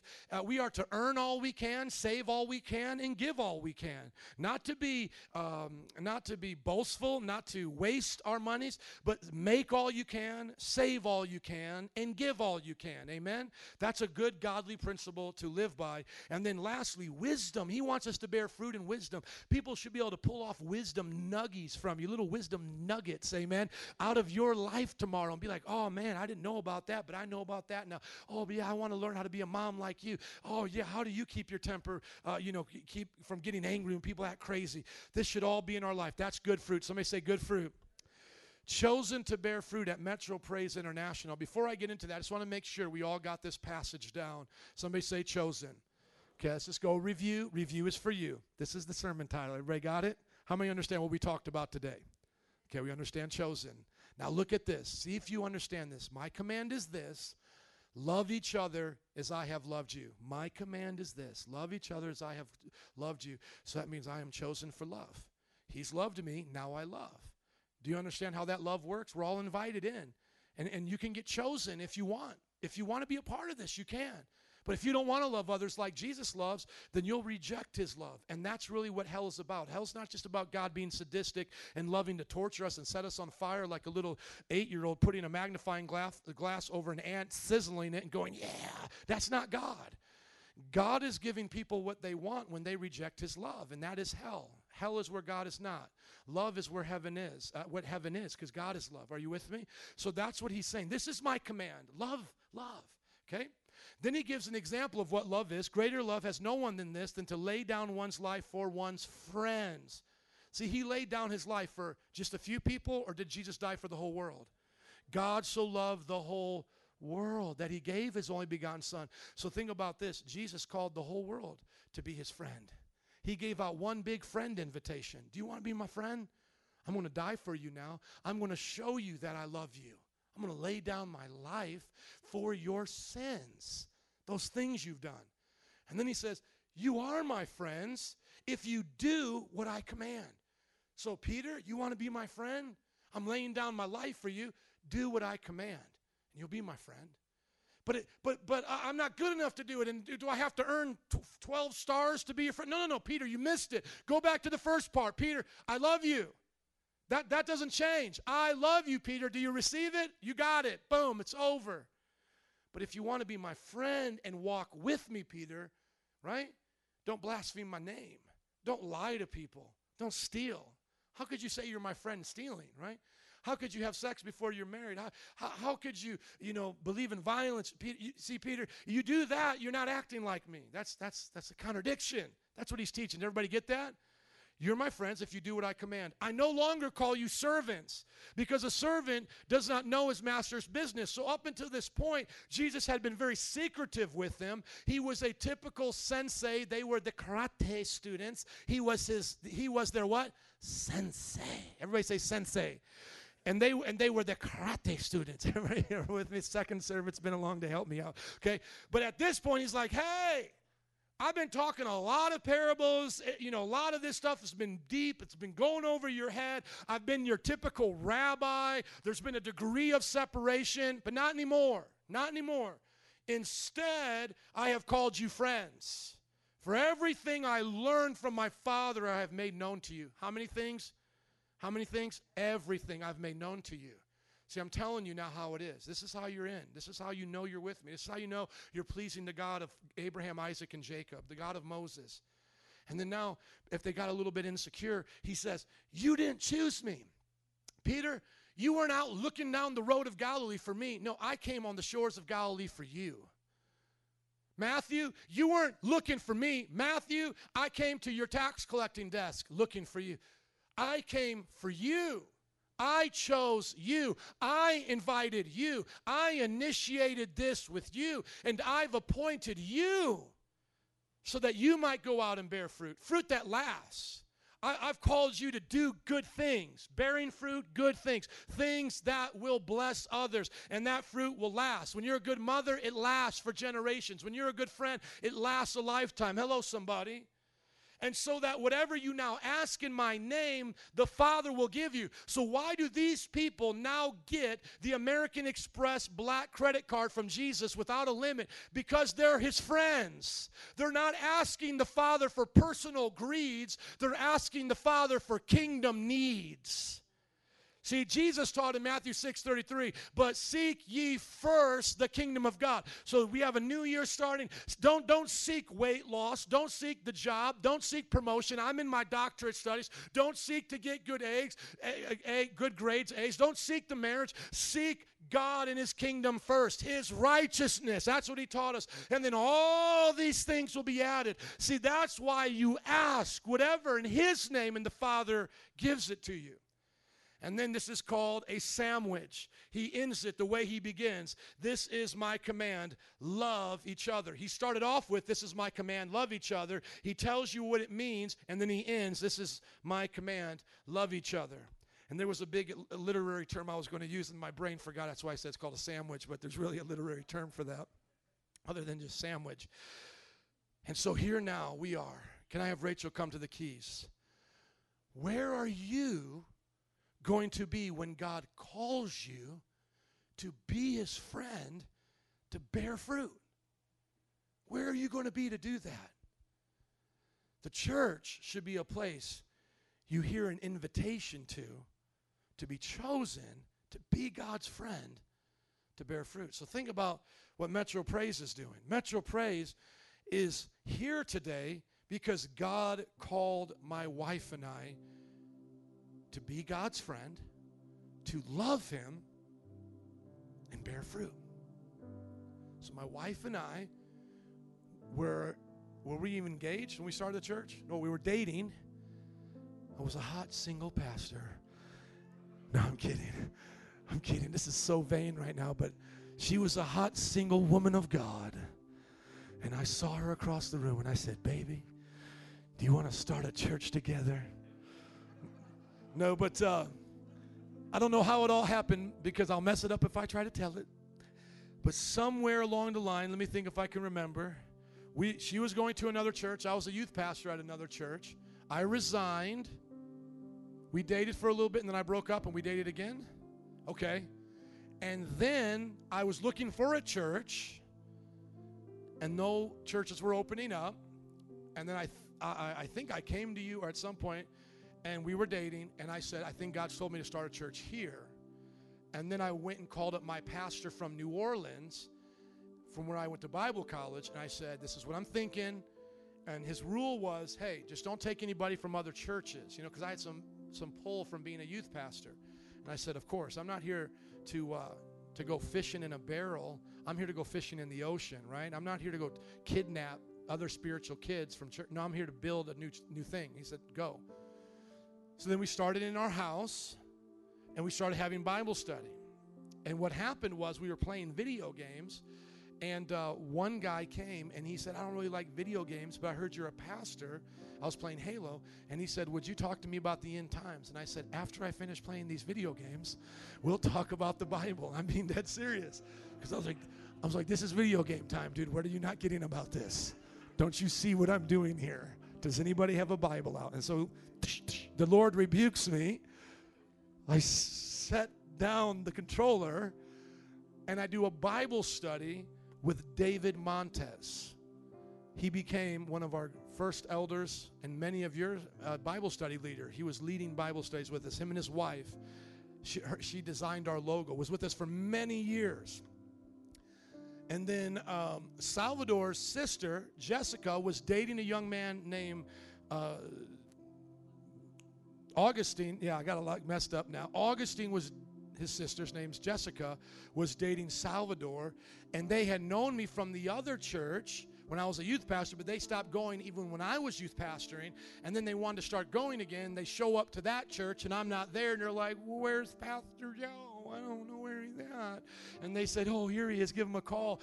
And I'm just totally teasing, but then they called me up, and they're like, can you pastor me, Pastor Joe? And I was like, I only got a little Bible study. Well, okay, I'll come on over then. I'm just being silly. It's so late right now. Can I have fun with this a little bit? I'm just embellishing. And so then he came over, and it was like 2-3 people, and that's how the church started. All right, something like that. And then we said, well, let's go look for a place to have church. And in our neighborhood, there on Addison and Grace, was the old Irving Park Methodist Church. And I was jogging one day, and God's like, you can have church there. And I'm like, come on, God, I don't even have any money. I don't even know these people. And he's like, no, you can have church there. And literally, I go in there and ask to talk to somebody, and I'm thinking, they're not going to be here. They're not going to even have anybody here. And I go in, I go, hey, can I talk to somebody about renting the church? And they're like, oh, yeah, the pastor's right here. Just go on in. I'm like in my jogging clothes. And I sit down and I just tell them, I'm like, well, I'd like to start a church, and we don't have anywhere to meet. And I don't even have any money, but I know I can be honest. And whatever we make, I'll give you half of it. How about that? Whatever we have, we'll give you half. And they said, sure. And guess what? We have an elders meeting, whatever meeting that night. We'll vote on it and let you know tomorrow. She called me up tomorrow. The next day, she said, you can come by and get the keys. And in less than 24 hours, I had the keys to like this huge old building. But no real people. But we said, okay, we're going to start with those people, right? And we started making disciples. And you know that these books and these things that we have, I just started making these lessons. And I said, man, let me just put them together. And we just had this whole idea of, well, you know, let's love God and love people. And I wish I could have that first slide here for everybody to see as I'm getting a little nostalgic. But I said, man, let's love God, love people. Let's connect, mentor, send, boom, boom, boom, 101, 201. And then I said, Lord, if I'm going to start a church at this age, I was 28 years old, I said, God, I want to have a dream to give my whole life to. I don't want to be jumping all around. I don't want to go from one church to the next. I said, Lord, just give me a dream. And I just felt like as I was praying, the Lord said, what's the biggest number you can think of? And I was like, man, 100,000 would be a lot of people. Now, it's funny because I told that really early on to some like weirdy Christian people, and they were like, man, you could only see 100,000. Dude, I can see 1 million. Well, obviously, I could close my eyes and I could see 1 billion too. Okay, I could do that. But I was like literally thinking, how could we assimilate, disciple, strategize, build, like fully functioning? What could we handle? what could the Lord give me as a lifetime dream? It was like 100,000. And that would be double the size of Joel Osteen's church now. At that time, it would have been triple. So it's like, boom. And then we started. We had about 11 people come to that first service. And we just started being faithful. And I didn't show this in the first service, but I can show you what our attendance was like as the years went by. How many want to see that before we close out? Amen? Y'all are the afternoon service. You ain't got nowhere to go, do you? Amen? You've already had lunch. You've already eaten. You've already chilled. I sent this to my friend. I'm going to see if I can send it to you, and we can all look at it and see how the church grew. How many want to see that? Amen? You guys want to see it? I'm trying to buy some time. Look at your neighbor and tell him something nice that you had happen over New Year's as I try to find this. I don't know where that picture went.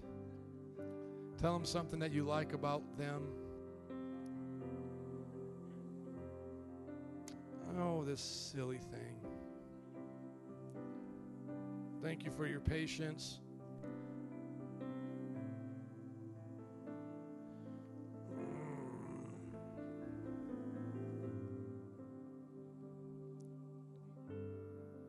Thank you, Lord.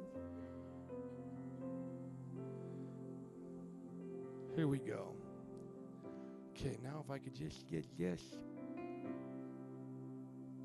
How do I get this over there?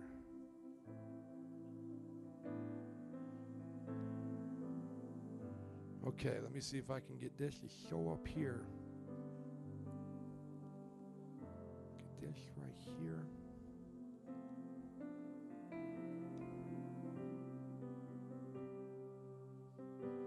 Okay, this is going to make me log into my Facebook. You guys don't look at my password, okay?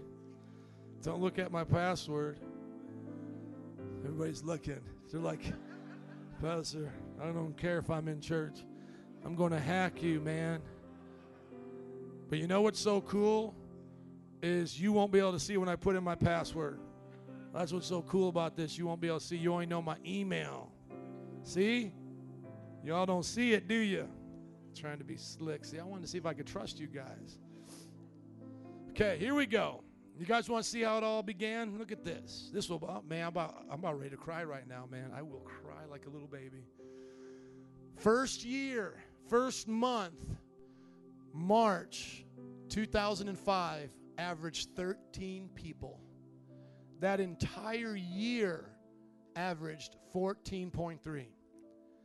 Isn't that something? The next year, we averaged 32 people. The next year, 47 people. We're talking years, and I haven't even preached to 50 people yet. I used to travel and preach to thousands. You know, not all the time, but I would preach in front of big churches, you know what I'm saying? And we're talking 3 years have gone by. I'm not even preaching to 50 people. But that's what I'm willing to give to this thing. Are you guys listening to me? My wife worked at the bank for the first 5 years. Then we averaged 67 people, and right here, I stopped taking numbers because I got so upset about numbers because we started off that time, because we started in March, we started off with like a high of 82, and then a bunch of people got mad and left. So I don't know if you ever talked to people from 08. They may be hating on Metro. I don't know, because a bunch of people left here. And I'm like, oh, man, I'm done. You know, I had a 59 month in December. I'm like, y'all don't love Jesus? I ain't counting you no more. I ain't not counting no more. I'm done counting. I don't even care anymore. Next year, I don't even know. But I guess I might have grown a little bit because it kept growing, obviously. And I wish I would have kept it because then I could see that it was growing. So my guess is these are the numbers, because there's other ways I can tell, but it'll take too long. And then we went to a bigger facility, and then we actually started another campus, and we just didn't have enough money, so I ended up having to shut down 2 campuses, going personally bankrupt. That was a fun time of my life. That's when I gained basically 60 pounds, you know what I'm saying? And by the way, I didn't steal no money, didn't have any prostitutes. It's just that was the recession. Could somebody say recession? That was the recession, and because I wasn't counting how many people I had, where did I lose you at? Having prostitutes? Okay. Yeah, because I have my friends that I don't even want to go there, but I know people who have had prostitutes anyways. So here we go. And then I said, well, let's start counting again. And so I start counting in April of 12, and now we have 118 people. So we went from 67 to 118. My thing is like, yay, God, we still got more people. Amen? But I stopped counting during that time. And then we basically, this is where we started the church here. We came back here. We had always been here, but then we left for this little short time. Then we came back. And then we said, we got 118, let's go. And then you can just see sometimes it goes down to 106. Like, where did the 12 of you guys go? That's okay. We'll get more in your place. And then you go up to 123. And see, look at this. You have this number, then your lowest number, and then like a highest number. You know, it's just the way it goes. But then you get an average of 111. And then that next year, 2013, bam, 120. And then this is a 2014 one. So I got this has been a whole year since then. But now we're close, like I said, to 200 people. Isn't that awesome? Let's give it up for Jesus. Come on. That's what you do. You don't quit. Amen. I don't know if I'm crazy or determined or part crazy, part determined, but you just don't quit. You keep going. And what I want to say with you guys here in closing, I know I'm a little over, thank you for your patience, is what I would like to share with you in closing is it's never been a better time to get in the vision than it is now. So here's what I want to say in all sincerity. If this is not your vision and you don't feel called to this and you're not going to receive the invitation, can I give you guys an invitation to New Life Covenant? Can you guys go there next week? Because we need the seats for people who are called. Because eventually this is going to get filled again, right? So if you don't want to be here and you don't want to take the invitation, will you take my invitation to go to Chicago Tabernacle then? I want to invite you to go there, okay? Go be great for them. And you know, like there'll be like 10 people going over there next week. Well, how did you hear about us? Well, my pastor told me to come here. Well, who's your pastor? Metro Praise International. Well, he just told me to come here, you know. Because here's the thing. If you don't want to do this, we're not doing something else. If we haven't changed in 10 plus years, we're not changing now. And if you feel that this is not for you, I don't mean to say like we're not the only good church. We're the only good church. Of course there's great churches in Chicago, of course. But I'm saying this is what we're called to do, and we're going to do it. And so my prayer has always been this, from the young people in the back to some of the new families that have been coming. My prayer has always been this: God, give us people that want to do this. Give us people that want to love God, love you, called to that love. Called to the friendship of connect, mentor, send. That's what really discipleship is. It's friendship. And then called to bear fruit. People who want to dream big in life and change the world. Let's pray about that. Can we do that? Just right where you're seated right now, let's just pray. Band, would you come, please? Lord, we thank you for bringing us here today. I thank you for my friends that came here, Lord, to hear your word. And Lord, I pray that they've heard it clearly, that you have called us all to salvation. And now, just in an attitude of prayer, have you accepted the call of salvation? How you accept it is by responding with faith and trust in Jesus Christ.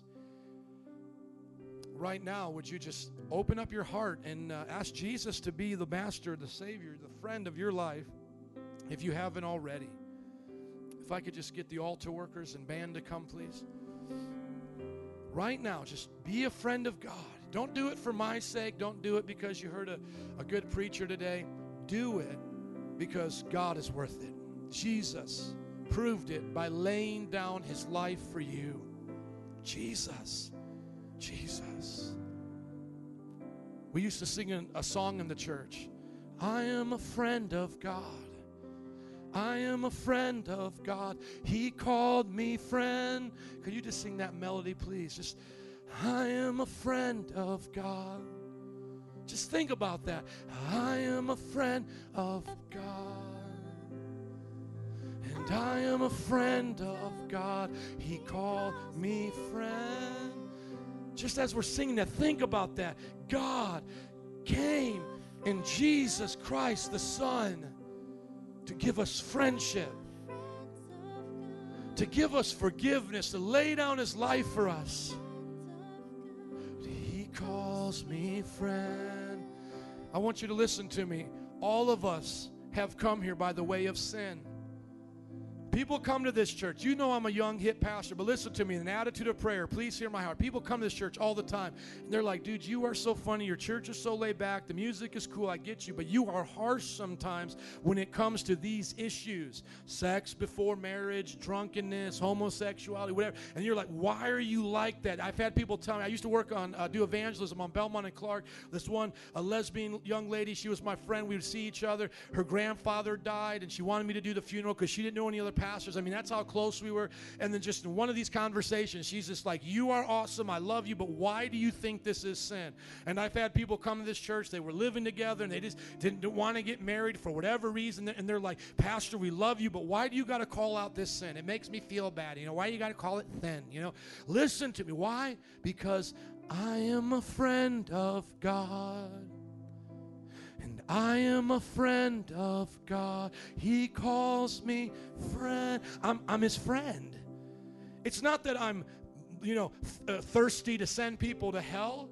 I didn't go to Belmont and Clark to damn people to hell. The Bible says we all are damned without Christ. I don't go to the west side to point to gangbangers and be like, look, y'all going to hell. Y'all going to go to hell because you selling drugs out here. Don't y'all know you all going to go to hell? Listen, Lil Wayne, look at the way y'all dressing drugs. Y'all going to go to hell.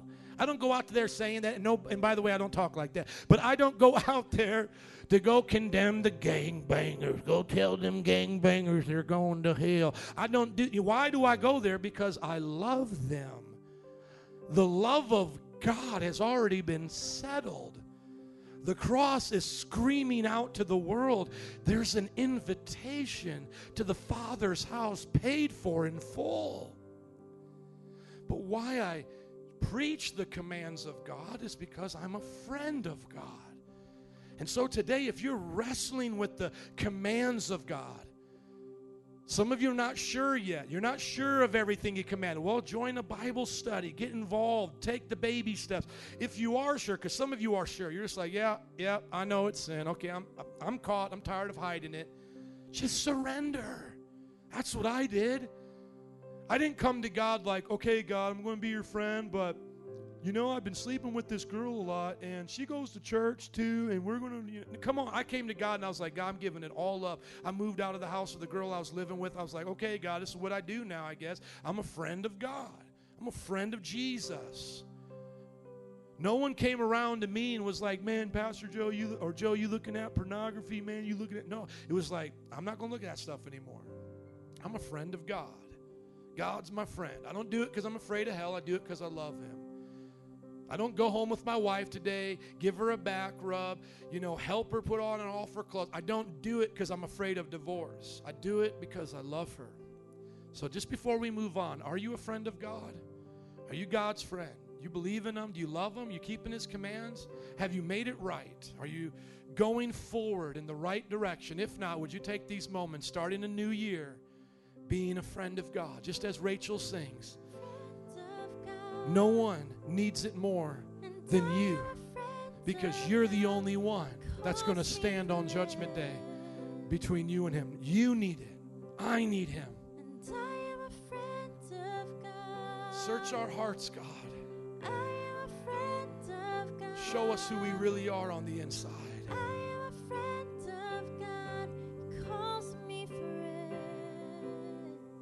Now, let's go to the second part of the parable, this idea of a guy getting thrown out, hogtied, thrown out into the darkness. What is this?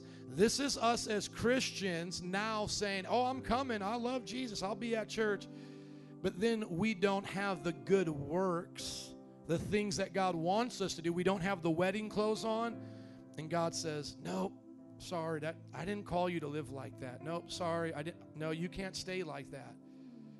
So you may be a Christian, but you're not doing what Christians do. Would you be honest right now and say, God, I got to get my wedding clothes on.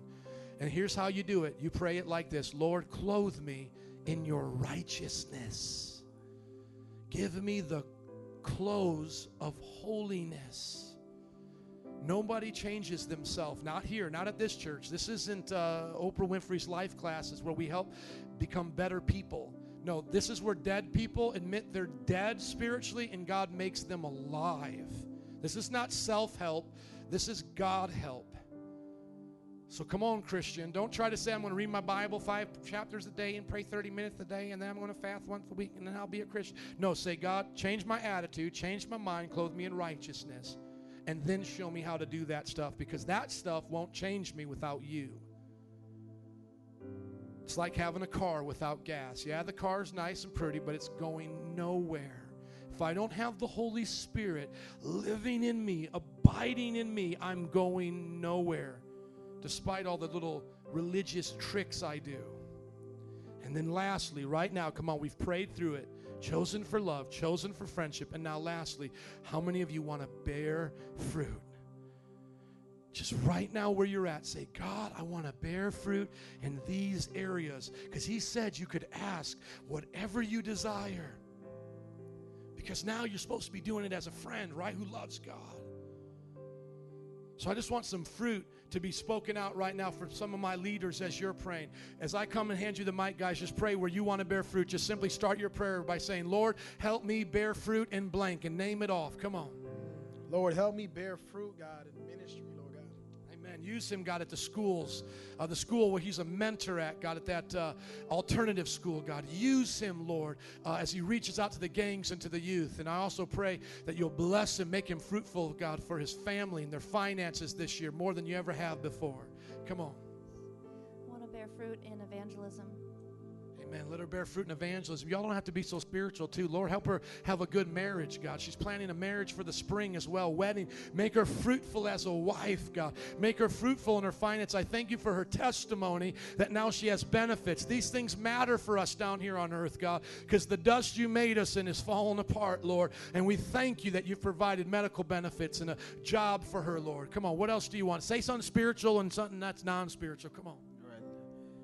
Lord, help me bear more fruit at my job, Lord, to have more patience toward those that, they don't want to abide in the rules, Lord. And as a security guard, I have to enforce the rules, Lord. I just pray that you would give me the patience, Lord, for those that just want to give anyone a hard time, Lord. I pray that you would give me patience, Lord, in my home, Lord. Patience, Lord, wherever I go, Lord. I pray that you would give me patience, Lord. If anything in my heart, Lord, that you see that is lacking, Lord, fill it, Lord, to the fullness, Lord, in Jesus' name. How many want to see a fruitful security guard? Say amen. Amen. A true, honest security guard. Bless him, Lord. Bless him in the church, God. Come on. Jesus, Lord, I want to bear fruit in the workplace that could bring honor to your and glory to your name. With each person that I encounter at the chiropractor's office, and just pray that I would be an example and lead by example to my family as well. Amen. Tony has gotten his classes done for massage therapy. He's going for his certification. Lord, we pray you bless him with that certification.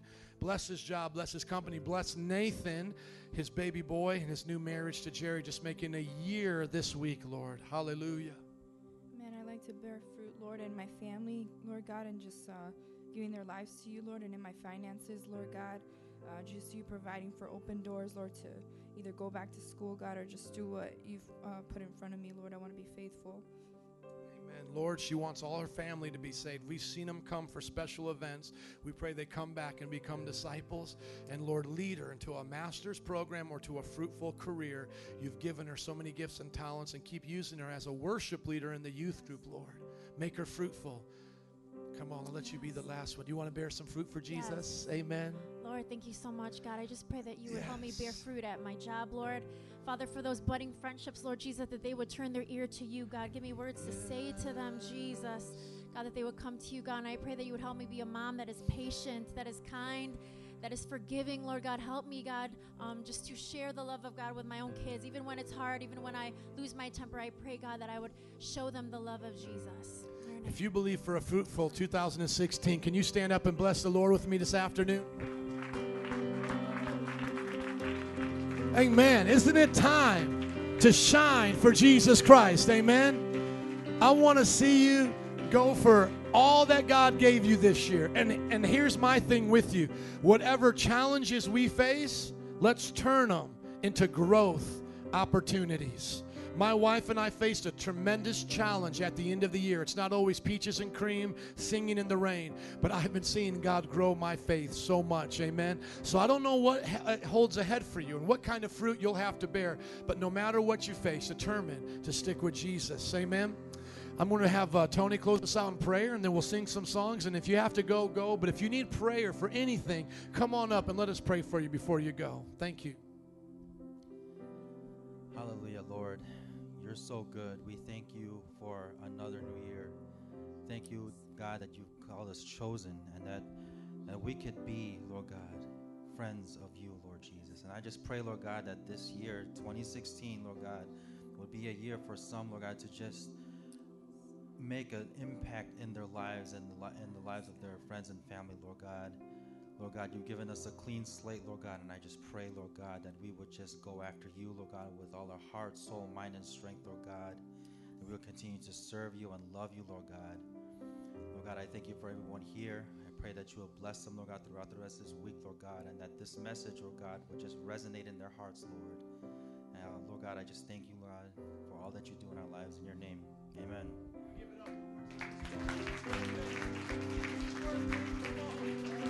I'll see you guys next week. God bless you. We're going to sing this. Come on, Rachel, if you can, please. Otherwise, we'll see you next week. If you need prayer, come on up. Thank you for coming. I'm a friend.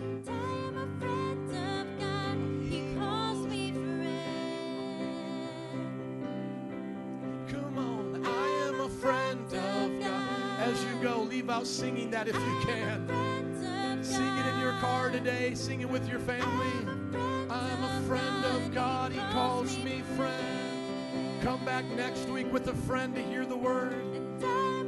We'll learn more about being chosen. I am a friend of God. I am a friend of God. He calls me friend. God Almighty. Let's take it there, sister. Come on. God Almighty, Lord of glory, you have called me friend. Oh, God Almighty, Lord of glory, you have called me friend. Just a few more times. God Almighty, God, you were a friend of Abraham. You were a friend of Moses. And today you're my friend. You have called me friend. One more time, God Almighty. Oh, God Almighty, Lord of glory, you have called me. And just one last time, I am a friend of God. Come on up here, Stephanie. Would you sing it with me, please? Come on. I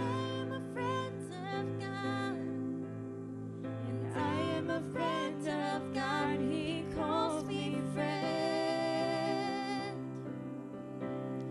And I am a friend of God. And I am a friend of God. And I am a friend of God, He calls me friend. That the Lord taught me right here. And Jesus is a friend of sinners. And He's a friend of mine. And Jesus is a friend of sinners. And Jesus is a friend of mine. Just sing that melody. Jesus is a friend of sinners. And Jesus is a friend of mine. And Jesus is a friend of sinners.